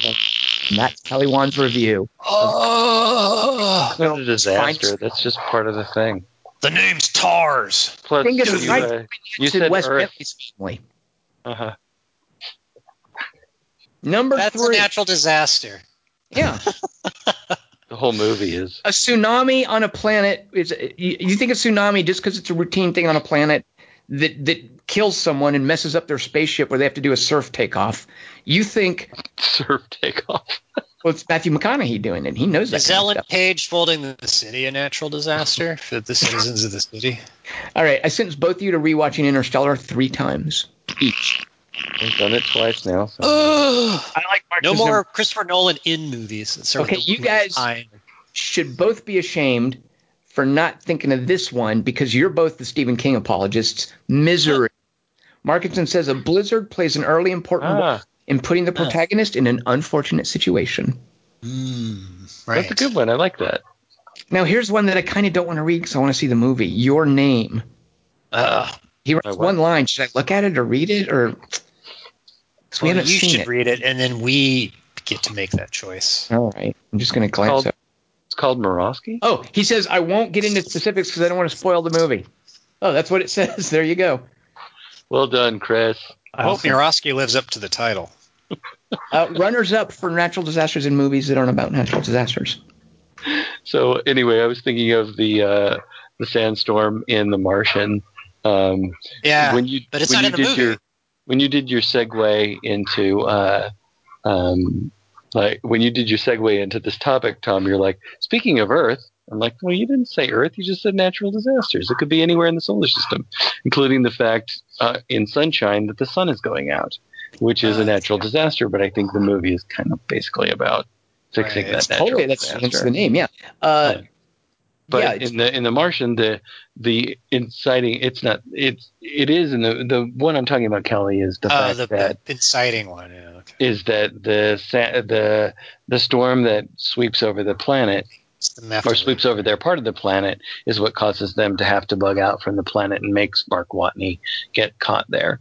But when you look at I kind of looked into it a little bit, and because of the atmosphere and the planet, well, the winds would be going as fast as the author says they would be going. Because of the atmosphere, it wouldn't be having any amount of the effect that you see. He kind of took some license with that, but still, I like that disaster as far as like an interplanetary disaster. Total Recall's more rigorous. What? That totally makes sense because if you can have a tsunami on Miller's planet be a natural disaster, the same with a sandstorm on Mars. So yeah, absolutely. Dingus, you just proved the point that Interstellar is a great movie. I agree with you. So do we think that the plane going down in the gray is caused by a natural disaster? No, it's probably human error, I'm guessing. No, but it's a blizzard.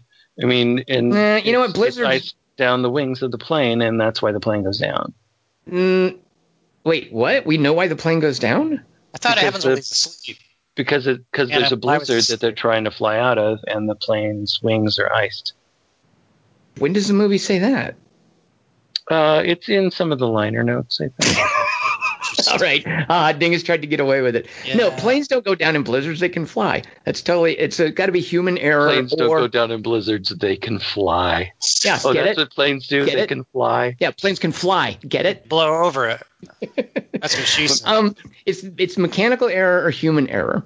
And it just brings me to one of my favorite lines in the Gray. Come on, let's go. You guys are fucking this up. Do you remember that? Yeah. It's the guy taking their tickets. Just because there's a storm moving in. Right, it's the guy taking their tickets, and it's like it's better. It's like United Airlines when they're yelling that at you when they take your ticket stub. But I don't think the blizzard brings the plane down. And even if it did, the disaster isn't the blizzard that's relevant. It's the plane. I don't know. Whatever is the disaster that brings the plane down in Alive. What brings that down? Just I don't remember. The blizzard is probably cannibalism. They start cannibalizing the pilot while he's flying. Kelly, I think the cannibalism is a little later in the movie. I might be misremembering. Yeah. Since I couldn't think of. Go ahead, but also. Well, there's one I'm surprised no one mentioned, which is obviously Titanic, which is about the famous jewel theft that happened in the Titanic that we all know about. But there's this weird third act thing where they hit some ice that I guess James Cameron just dreamed up. Do you think ship sinking is a natural disaster? Yeah, compared to a jewel theft. It's about a jewel. In Chupacabra Terror, there's also larceny as a subplot on that ship. The Mummy's a natural disaster, too. Right, those birds that bring down the plane. Is that a natural disaster? Yeah. Very good, Kelly Wand. Thank you. It's not. Thank you. Great pick. Also, it's sent Noah. by the underworld. That's unnatural. Also, War of the Worlds, the microorganisms for the Martian. It's a disaster to the Martians. For them, yeah. Right.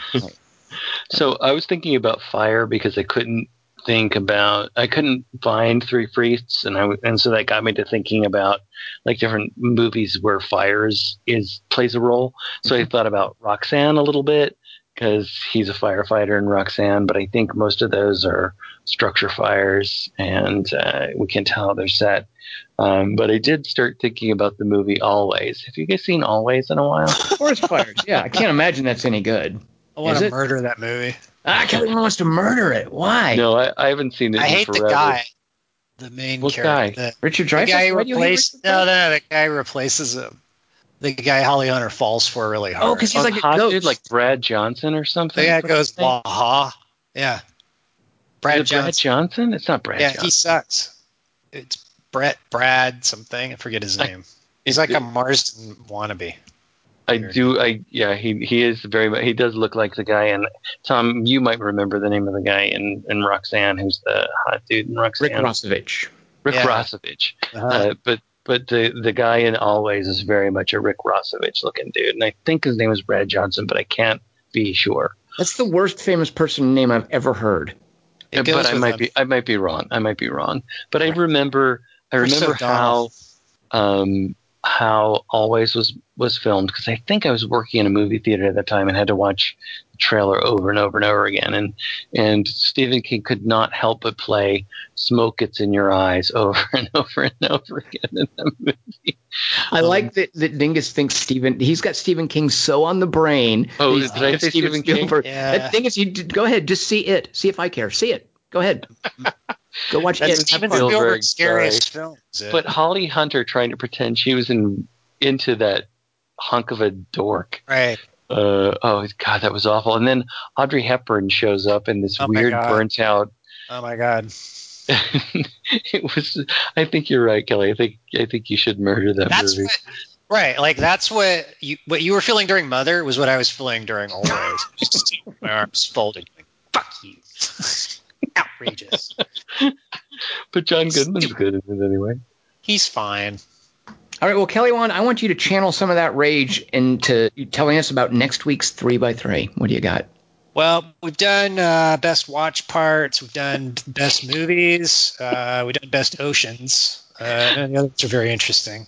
So I want to do a fourth interesting one so we could at least close out, have four. Are we closing something out? Well, in case it's the last one. I just assume every podcast is the last, because every time I do one of these, I feel like I should quit. So, in the event that you do, you're going to go out with a bang on this one. Yeah. Make sure it's an interesting 3x3. All right, good. So we've done grenade pins. We've done bullet casings. We've done dirt. We've done tree branches. So this next week, I want your three best food fights in a movie. If you have thing you want to say, have I me feel like read on that's one. been done, hasn't it? Bullshit. Really? Okay. I like your emphatic denial. Fair enough. Food fights. You think we've done food fights? Yeah. Okay. Fair enough. Good point. Okay. I mean, I already got a great one, and it's not what you're thinking. So, haha. Oh God, if we've done it, I feel really dumb. Of course we haven't done it. Don't be retarded. I think if we'd done it, Dingus is the one who would know. He would keep us. No, according to my list, we haven't. Kelly introduced 3 best fights in movies for the Losers podcast. Right. Three Just best to fight with food. Right. You have to Okay. use food But as he hasn't done food fights yet. I've got 2 weaponized of them. comestibles. Yeah, Really? I got this. Yeah, I've already got 2, and they're good ones. That's what she So said. you're saying 3 best food fights in movies, Yeah. and you're not going to qualify this in any way. No, Dingus, don't get him to talk Okay, more. sorry. I'm sorry, Tom.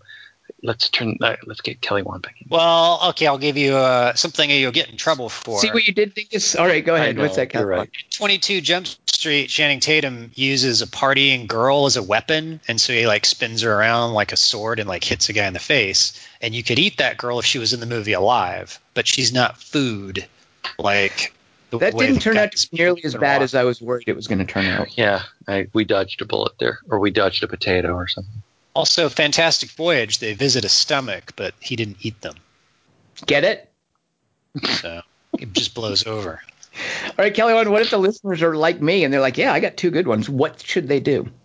If this is a topic that sounds riveting to you and you want to hear me mangle things you say about it, and since there's no food fights in anime, send your choices to 3x3 at quarterto3.com, and I'll speed read them with irritation in my voice as quickly as possible at the end of next week's podcast. And make sure to send those in before midnight on September 24th, and we'll read them. Also, Midnight Kelly Wand, Pacific time. Midnight Pacific time. Thank you, Kelly Wand. What movie should we see next week? Because American Made doesn't open here until a week later than where it opens. Aw, I know, right? So what do we get to see next week instead? Yeah. well, because Germany is the center of all film. They invented film. Especially with the movie American in the title. Yep. They started the German New Wave. So instead, we're seeing Kingsman: The Golden Shower. The second. Nope, not what it's No. called. No. Don't watch that. If there's something called that, don't watch it. Eggsy 2. What is it? Kingsman's The Golden Circles. Yeah, you're the Wonder Woman apologist. I would think you would remember that. Which part? She has golden circles. Isn't the golden lasso, the golden truth-telling lasso that she uses? right. Yeah, that's golden circle, right? Okay, Wonder Woman: The Golden Shower next week. So we're going to see that, and we're going to talk about it, and then I'll read food fight related things, I guess. And if you do see Kingsman: The Golden Circle and have things to say about it, I had to think for a minute. I know. See what you've done? Or Circumference. if you had things you'd like us to read about it or things you'd like us to discuss, also send those in a separate email to 3x3 at quarterto3.com before September 24th, midnight Pacific. Join us for that next week. I am Tom Chick. I've been here with Christian Murkowski It's Christian Murawski. and Kelly Wand. See, in Towering Inferno, Dingus, they weren't cold. The fire was an unwanted condition.